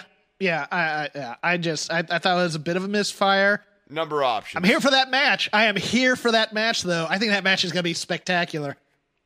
But it's probably going to end in like a screw job with Sasha coming down or something to that effect. But Reggie Bianca? Reggie Bechdel is not dead. Reggie Bechdel, Reggie lives. in our hearts, I mean, and on our screens. For the worst feud in wrestling right now, because Natty and Tamina have no cachet or cash, depending on how you want to say that. I don't see the value in building this feud. We've said we secretly like Tamina as a comedic person. I dig that, but let's build a new team in here, or just finally split up this Nia Shayna team. Which, I mean, we're going towards that. I mean, or my suggestion, and I've written our friends over at the company. It's really time for Slapjack and Nia to get together here. It is not. It's time for Slapjack to launch Slapjack Subculture, which will be. Well, the subculture can be him dating Nia, and the fun and frivolity of that. They could get matching hockey masks. That is a different type of subculture. That is a fetishistic subculture, and that's not what Mr. Jack is about. We could have another shopping montage where they're trying on hockey masks and they're trying to kiss through the hockey mask and they're going to watch hockey, which has hockey masks.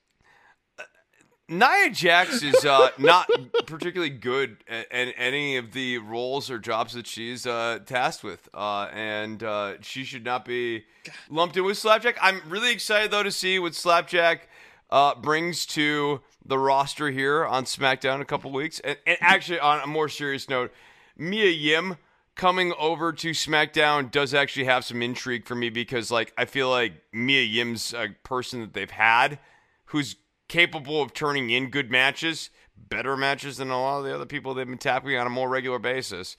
And it would be nice to have her on the screen having some fresh matches with people. I did the annotated version, or basically blow-by-blow version of SmackDown on Fightful this week, so I don't want to go too far into it, but I want to mention on two other things. Other than, we had too many distraction finishes this week on SmackDown especially. We had like 3 of them, I think.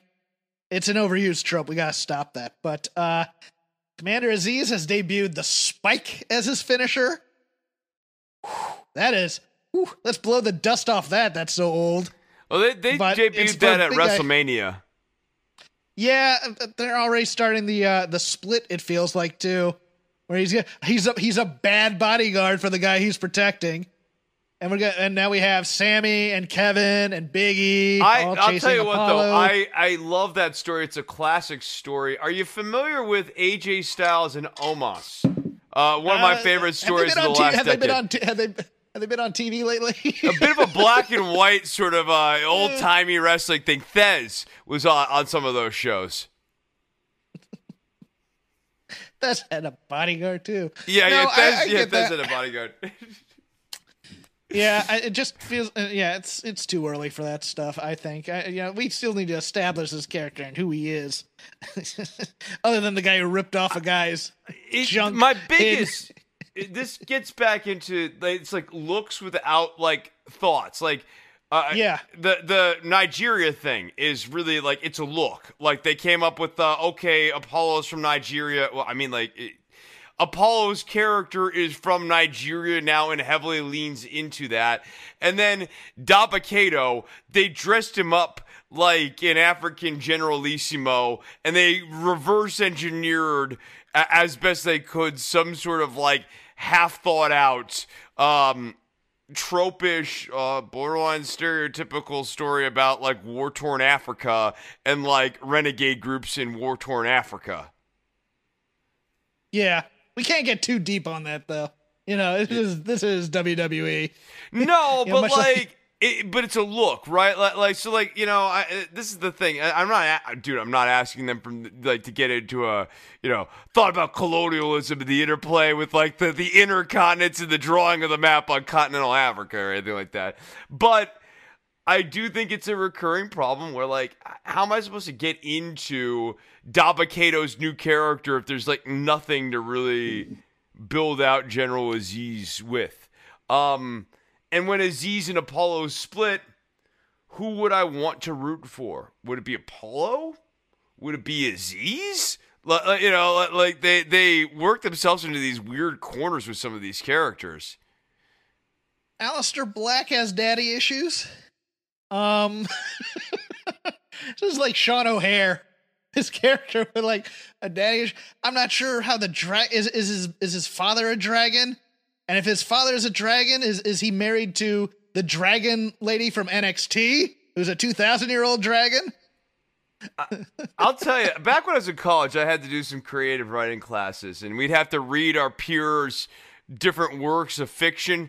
And I swear, between the Alexa Bliss story and the Aleister Black story, I was going back to the level of work that I was getting in these creative fiction courses. The 100 level was a good screening of maybe who should never be a writer ever. Look, my dad took me to the woods sometimes for Boy Scouts and Cub Scouts and conjuring up the Slender Man and just... Yeah, right. You know, Bloody Marys out in the woods, Sasquatch hunting. I get what they're doing here because it's almost like he has kind of a wink and a nod thing with it, but it's also trying to tiptoe a little bit around the Satanism thing. The animation's fine. It's interesting. They've used that on something else before. Not the same animation, but the animator, I think. I can't remember which one that was. And I thought it was cool then. What do you think of this? Because I'm a wait and see. I hope it's not supernatural. The best Aleister Black is just when Aleister Black is going out there and beating punks up. Like, he's cool. He's badass looking. He's a former NXT champion, believe it or not, people. And I think like the best Aleister Black is just a guy having stiff matches with people. I don't need the dark, ooky, spooky stuff. He's just a cool, badass guy. Have him hang out with Damian Priest. We're the minority, Chris. Chris, we're the minority on that, though. People like the sports entertainment stuff. So, I mean, let's work within the parameters of what they're giving us. The Ookie Spook. If the Ookie Spooky was working for the people who like the Ookie Spooky, then they would already be super into Aleister Black and he'd be super over. So, like, this is a bit of our McDonald's argument from earlier. If it was good, it'd be good. Is this book going to be a prop for him? Is he a heel and he's going to hit guys with the tails of the Dark Order? Whenever you get stuck with a book, the loaded book. The loaded book is always a bad gimmick. Always a bad gimmick. Open the book and you get the Keith Lee flash paper like Fallen Prey. Yeah, that's my fear is that he's going to be the. I think he's game for whatever will get him back in there, and I think people who are working on this are game for it. This is one of those things where you watch and you go, I think there's an interesting idea here, but there's also a lot of bad ideas in here that can go I just don't think wrong. There's a story to tell here. I think like this is a WWE exposition-y story that you can't build a good story off of. So you have the this story like, versus feud. Right. Well, it's narrative. Like we were talking about when we were talking about an AEW, it's the narrative versus feud type thing. Well, there's no reason for him to go back to Alexa Bliss's promo too. Same problem. So she tells this whole story about breaking this girl's arm or whatever. How do I pay off that backstory in WWE world? The only way I could do it that they won't do is by kayfabe breaking somebody's arm. If I was going to tell the story of Alexa breaking somebody's arm and being delighted, the next week I'd have her have a match on WWE television against Scrubsa Magoo, the girl cousin of Scrubsa Magoo. And Scrubsa, she's in the ring, and she's like, boop, and then Alexa gets into the ring, and Alexa breaks little Scrubsa's arm, and Scrubs is crying and hurting, and Alexa's delighting in the pain. But they don't tell that story, and if you don't tell that story, then what's the point of this backstory about, I hurt somebody when I was a child? It's the same thing, Aleister Black, I was hurt when I was a child. There was a book. It doesn't do anything the next week after, and there's nothing to build off of. Look, Aleister Black is the dragon. Eddie Dennis is the dwagon. The dwagon. Fit those two things in. And then to end the main roster, because this is a mea culpa on my part, just because my jaundiced thinking and watching this. The Cesaro Daniel Bryan through line, I originally did not like, because jaundiced wrestling critic Jeff, as opposed to watching the story Jeff, is like, shouldn't this story be more about Cesaro? Aren't we building him up for a match? Why are we having this tag match? Why is Daniel Bryan around this entire time? Why is Daniel Bryan going to there? And then they pulled this thing, the end of the show, with the retirement thing. I go, okay, so this was an entire... I was mad because I was like, okay, so this is an entire bait and switch, this entire show, to get to a Roman Daniel Bryan match. But they made an interesting choice, I think. I think working in Daniel Bryan's leverage, which is what this is. I'd really like to fight these guys. And this, yeah, okay. And then eventually he's going to re-sign because Bree still works for WWE. But using that kind of as a thing, kind of like the Punk contract thing, it's interesting as a loser leave town. Let me put this to you. I like the idea of stipulation where you're done with this brand and you got to leave. But Daniel Bryan could go to Raw. Daniel Bryan could go, the most intriguing choice, I think, and I think he'd have a blast doing it, to NXT. I think Daniel Bryan at NXT would be fan-friggin-tastic. I know, let him keep his contract, let him keep his money, whatever, and let him go have some fun with all these guys he used to work in PWG and Ring of Honor with there, and, I want to see Walter versus Daniel Bryan. That's a match that interests me. How about you, Chris? Yeah, Walter, Daniel Bryan, Kyle O'Reilly, and Daniel Bryan. Actually has a lot of intrigue. Rerun Adam Cole and Daniel Bryan from back in the day. Hey, I'll take Tommaso Ciampa and Daniel Bryan. That would be a fun match. A little Timothy Thatcher action with Daniel Bryan. I would love Daniel Bryan to go over to NXT UK because I think some of those matches would be quite fun Joseph to Connors watch. and Daniel Bryan. How about this? Russian kid. Oh, Ilya Dragunov. Ilya Dragunov, Daniel Bryan. I Can I sell you on that? Can I sell you on Yeah, that'd be great. Tyler Bate? That'd Tyler be a good Bate one, too. And Daniel Bryan. Yeah, Yes. into all those. Joseph Connors and Daniel Bryan. Let's not push things. We never want to see Daniel. but making him part of the NXT universe where he could also go to other NXT territories, they ever start up India and Japan, that gives him his blood, his wanderlust as well. I find the idea of Daniel Bryan in NXT, and plus especially when crowds come back, that first takeover, having him headline he'd that be first white hot. takeover. He'd be white hot. Even if it's Karrion Kross, that he has to face there. I think a guarantee move for the first live takeover event is to have Daniel Bryan on there because the house will give you the yes chant that you want. They were going to 100% go with the show and make sure that Daniel is treated like a returning hero. And I like that move. I think we're wish casting a little bit here, but we are wish casting the hell out. This is Punk leaving and taking the belt to ROH in New Japan. That's what this is, and it's stupid.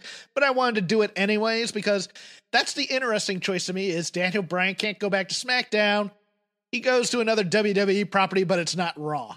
Well, he can't I don't win. want to see him on 205 Live. I mean, I guess so. In my head, there's only two ways out of this. Either one, they have Daniel Bryan win via disqualification next week, which I think may be how they get out of it. Or two, Daniel loses and he's gone. And I kind of think he's losing to clear the way for Cesaro. That Cesaro, this will be like the Apollo Crews. Yeah, or the Apollo Creed. Or Apollo Creed. Apollo Creed gets killed by the Russian. Yes. Yeah. I'll tell you one thing. One thing I don't want and one thing I do want.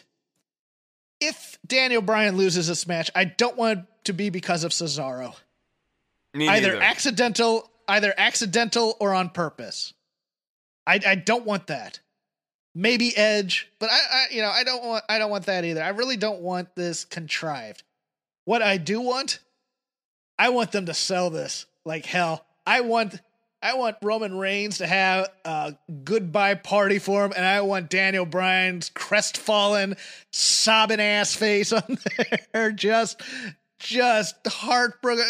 Give me that emotion. Give me the real of it, just a little bit to let me buy in. So that, Roman having someone wheel out a cake that says thank you, after he beats get out, go away, leave, and then all of Daniel Bryan's stuff in a trash bag. But I loved Roman's promo tonight where it was, you know, you're losers. You're top tier losers. You're main event losers, but you're still main event loser on a cake. Bring that thing out there. You lost on a cake. Yeah. We have this taped message. We have this taped message from your wife. You know, and just go whole hog in it. I have no other notes for SmackDown. It was enjoyable in hindsight, but at the time, it's not Raw. Thank God SmackDown is not Raw. It's fun. You can find fun things. Raw stinks. SmackDown is a watchable show. It's watchable, but there's still concerns like the Big E thing. Big E is ice cold. His character sucks. The ha. He's a jerk. Yes, it's a jerk. It's the thing with the ha thing. I sort of get obviously what's going on there. Here's the issue that seems to be missed is it is at its core inherently disingenuous. Big E is disingenuously laughing even when he's a babyface. And the disingenuity is not endearing. People don't like fake people. It's not fun like that. People want to root for Big E. And the problem is this entertaining thing over the top thing has made him kind of annoying at times, I think, too, in terms of, and also the alpha male, I need to be the alpha male thing, so I need to be tough and just put people down and all that. Yeah. The disingenuousness ported onto clashing with another babyface makes him heelish and unlikable. Another kind of tweener babyface, Kevin Owens, who's completely. But Kevin Owens is also pretty earnest. Like, he's tweenerish, but like he's also he's not fronting. He's just dickish. Yes, you know what you get with him. He has been very clear about his motives and everything like that. Even Whereas if he Big cheats, E is fronting. Yeah. Big E is fronting on his emotions. Big E is like his character is weird and not authentic. Okay, Cool Kyle, go. Cool Kyle is not cool. Cool Kyle's theme is not an improvement from his old theme. Let me ask you this. Does his theme, because this is, I wasn't going to interrupt you otherwise, but the theme thing might be something I can't come back to. The beginning of that theme sounds like the beginning of Adam Page's theme, yes? Yes, yeah. But okay, continue on Cool Kyle. The thing with Cool Kyle's theme is especially because it's kind of built off of a little bit of his Undisputed Era character when he's tag champions, and there's like lots of swagger.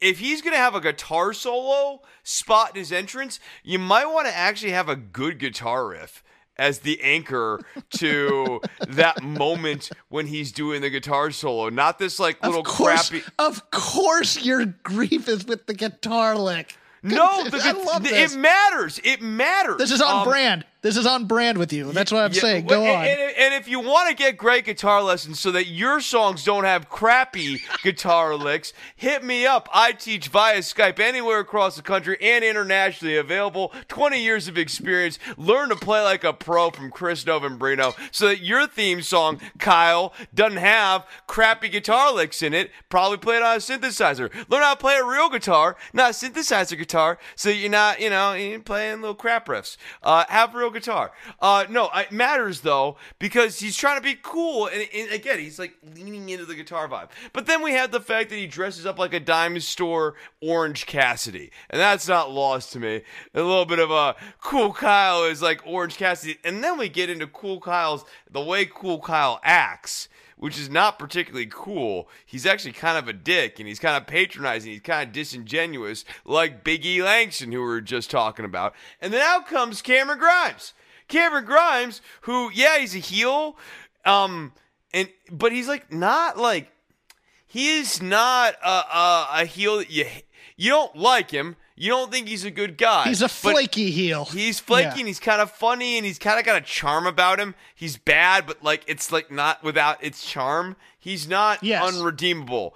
And he's kind of fun and funny. Like Cameron Grimes is fun, and he's not always necessarily aggro against you or like in your face or obnoxious or whatever.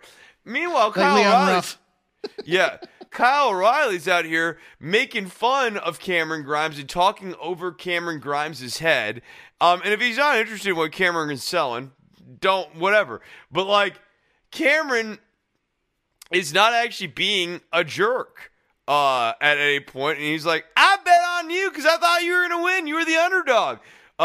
Even if, like, that's supposed to be backhanded, the implication there is, like, Cameron actually thought that, like, Kyle O'Reilly would cover the spread or whatever, hypothetical thing you can get. I don't know. On my bookie, the betting is probably different and probably some of the best betting you can get on the internet, people. Yeah. Cameron Grimes, I like, he wasn't really being a heel on Kyle O'Reilly. Yeah, the promo was rough to begin with because it didn't sound grounded in him.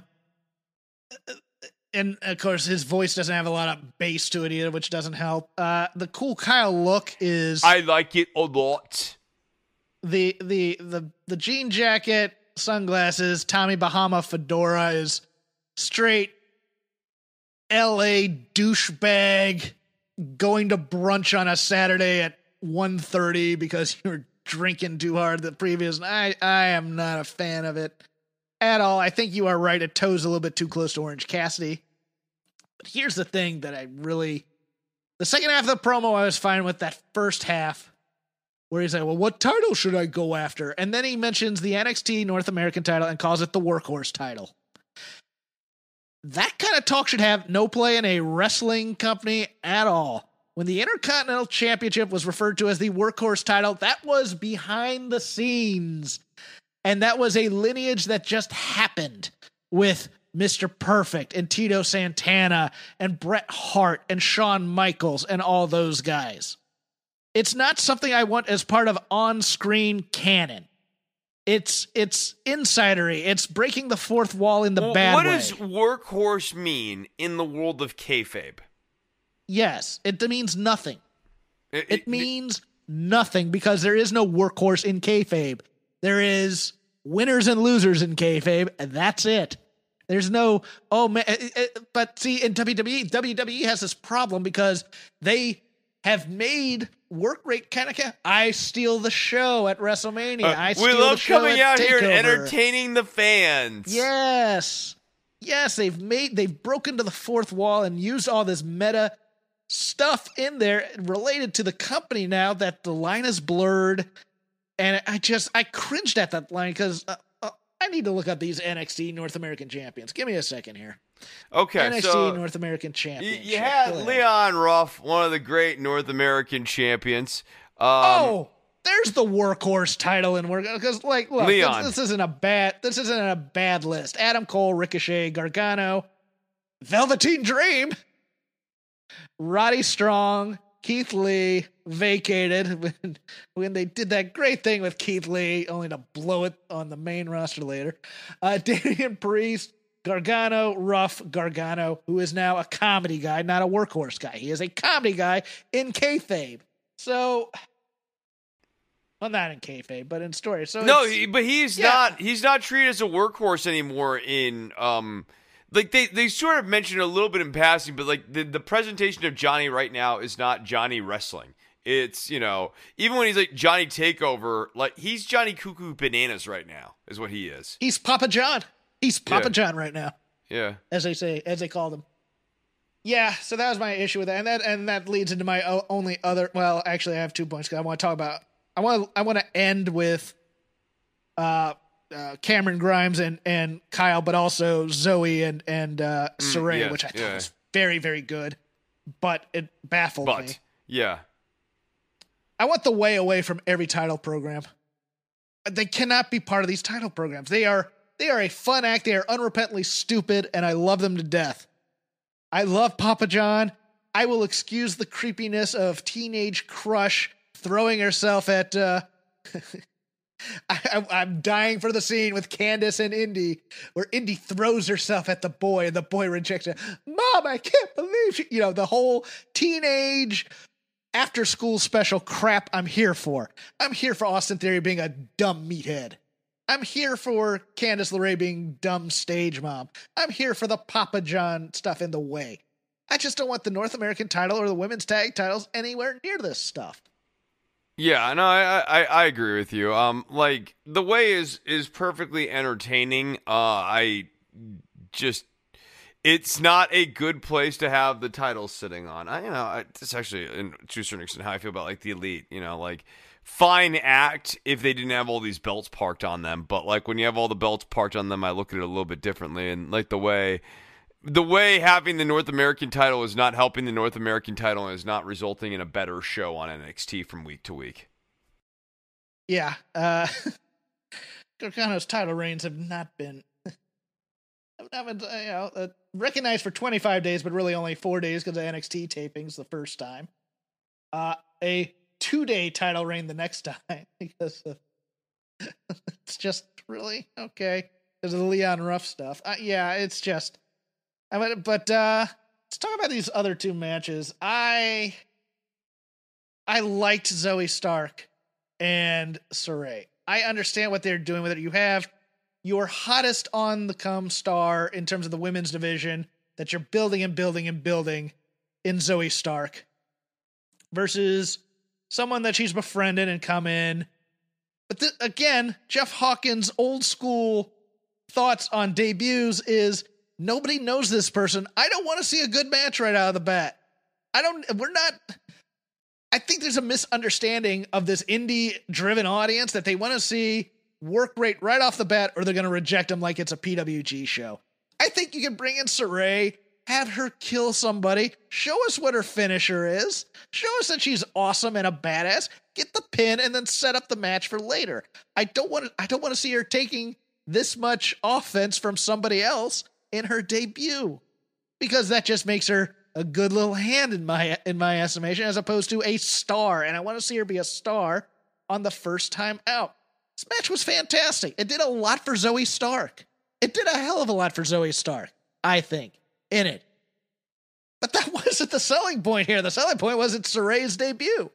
And I think this is what they do. I get that. But it still continues to baffle me every time that it's like, we need the conditioning. We need what makes Sarray special other than the video clips telling me she's special. I want to see her offense. I want to see the style she is, and then I can get a little bit invested in her. You build her up a little, and then you can have the Zoe Stark match in 2 weeks, and I'm fine with it. Yeah, I liked this match a lot. I thought it was really a really good match. Zoe Stark continues to impress. I thought her chemistry with Sarray was really good. I just have the exact same complaints that you have when we pulled the camera out as to what was the purpose of this match. Why were we doing this match? Who are we showcasing? Was this the right time to even do this match? And like all these questions, they're all like deeply objectionable. Like Zoe Stark does not need to be eating losses.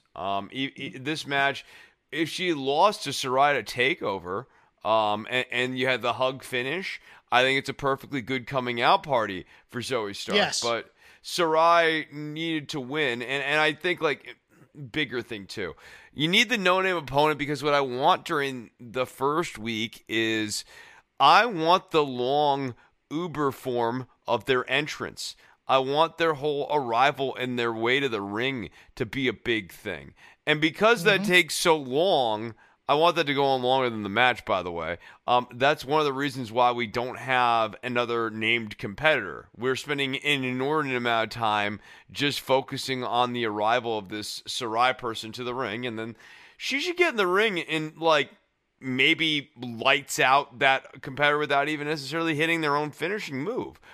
We just need to see something impressive and stark that puts Sarray immediately into the top of the division conversation. And my concern with the Zoe Stark match is, although it was competitive and arguably good for Zoe Stark despite its weird placement and all the other concerns we've outlined, I would argue that this competitive match against Zoe Stark was ultimately net bad for Sarray, even though she won the match, because this kind of made Sarray feel not upper card. It made her feel more mid card. Yeah, I want the pageantry, like you said. I want the hard sell here, man. Tell me why I'm buying into this new person. hard sell on the pageantry, perhaps even to a ridiculous level. I want to see every move that she has. Maybe. Or tease me a bit. Here's the first match. Here's one move that she can kill you with. Boom. There's the second match. Second move she can kill you with. Oh, now I'm intrigued. She has more than one move that she can kill her. And, move up the chain there. No, I agree wholeheartedly. I really don't have any notes on Cameron Grimes and Kyle O'Reilly other than it was I really love watching Cameron Grimes do these matches, but I will say something about this show to you. Io Shirai, cat person. Oh, okay. All right. Much like you. Yeah, no. You saw that, right? Yeah. We have Monet coming in with the dog, and Io Shirai says she's a cat, much like you. So is Io Shirai now your favorite wrestler? Announcements like that, revelations like that make me have to strongly reconsider where people stand in the pecking order. Gives you momentum. Gives you big mo with Chris. Well, she doesn't have 3 cats like you. I have 4. Obsessive about it. Yeah. They're the 4 horsemen. I got Arn, I got Tully, I got Rick, and the other one. Which version? Sting. Okay, Sting. Oh, that popped me. I was thinking Barry. I was thinking maybe Ole. Maybe Roma, if you wanted to really throw me off there, even with Tully. But no, Sid. Hiro Matsuda, JJ Dillon. No, you went Sting. Sting. Any closing thoughts? Yuppie's out of the band here soon, is what I'm telling you. The Kyle O'Reilly match was great, I thought, with Cameron Grimes. Grimes is a charming heel, and, the $1 Million Man thing is going to be a nice ha-ha spot for member berries. There are times I want him protected, and I don't feel he has been. He's always been butt of joke type thing, and I think his work rate kind of belies how great he is because he does the comedy so well. So that's it's my only knock on this new Cameron Grimes character is it's a great for Vince character. It's a bad for Cameron Grimes sort of character where it's like it takes away from the thing that like you and I really liked about this guy. The slimy Southern intensity greasiness thing that he has going. Well, let's hope Jeff doesn't screw up the audio this week. You can follow me at CrapGame13. You can follow Chris at DWATG. You can follow the show just at Shake Them Ropes, all one word. And you can now watch us on video. Our reactions to each other, our surprise, us trying to get in and say a word when the other one's rambling, usually me rambling, and then Chris is like, can I talk now? At Voices of Wrestling channel on YouTube. We'd like to thank our sponsors once again, Manscaped. Get 20% off and free shipping using ropes, and also mybookie.ag. Get up to $1,000 in deposit bonus using code ROPES. It's enough of me talking. Chris, what do you got this week? All right, ladies and gentlemen, I would be remiss if I did not remind you that you can learn how to play the best rock guitar in the whole wide world. You can have a cooler riff than Cool Kyle. You could learn how to play Cool Kyle's theme song. Guitar lessons available by Chris Novembrino. Hit me up, chrisnovembrino@gmail.com, or go and check out my podcast, which is called Don't Worry About the Government. You can message me at DWATG on Twitter. Don'tWorry.tv is our homepage. Find us on iTunes, Stitcher, Spotify, and we also have a YouTube channel where there are a bunch of old episodes of Don't Worry About the Government that you can go and check out. All right. Once again, R.I.P. to the... R.I.P. to who? Shock G of Digital Underground. Sex packets, $1 or $2.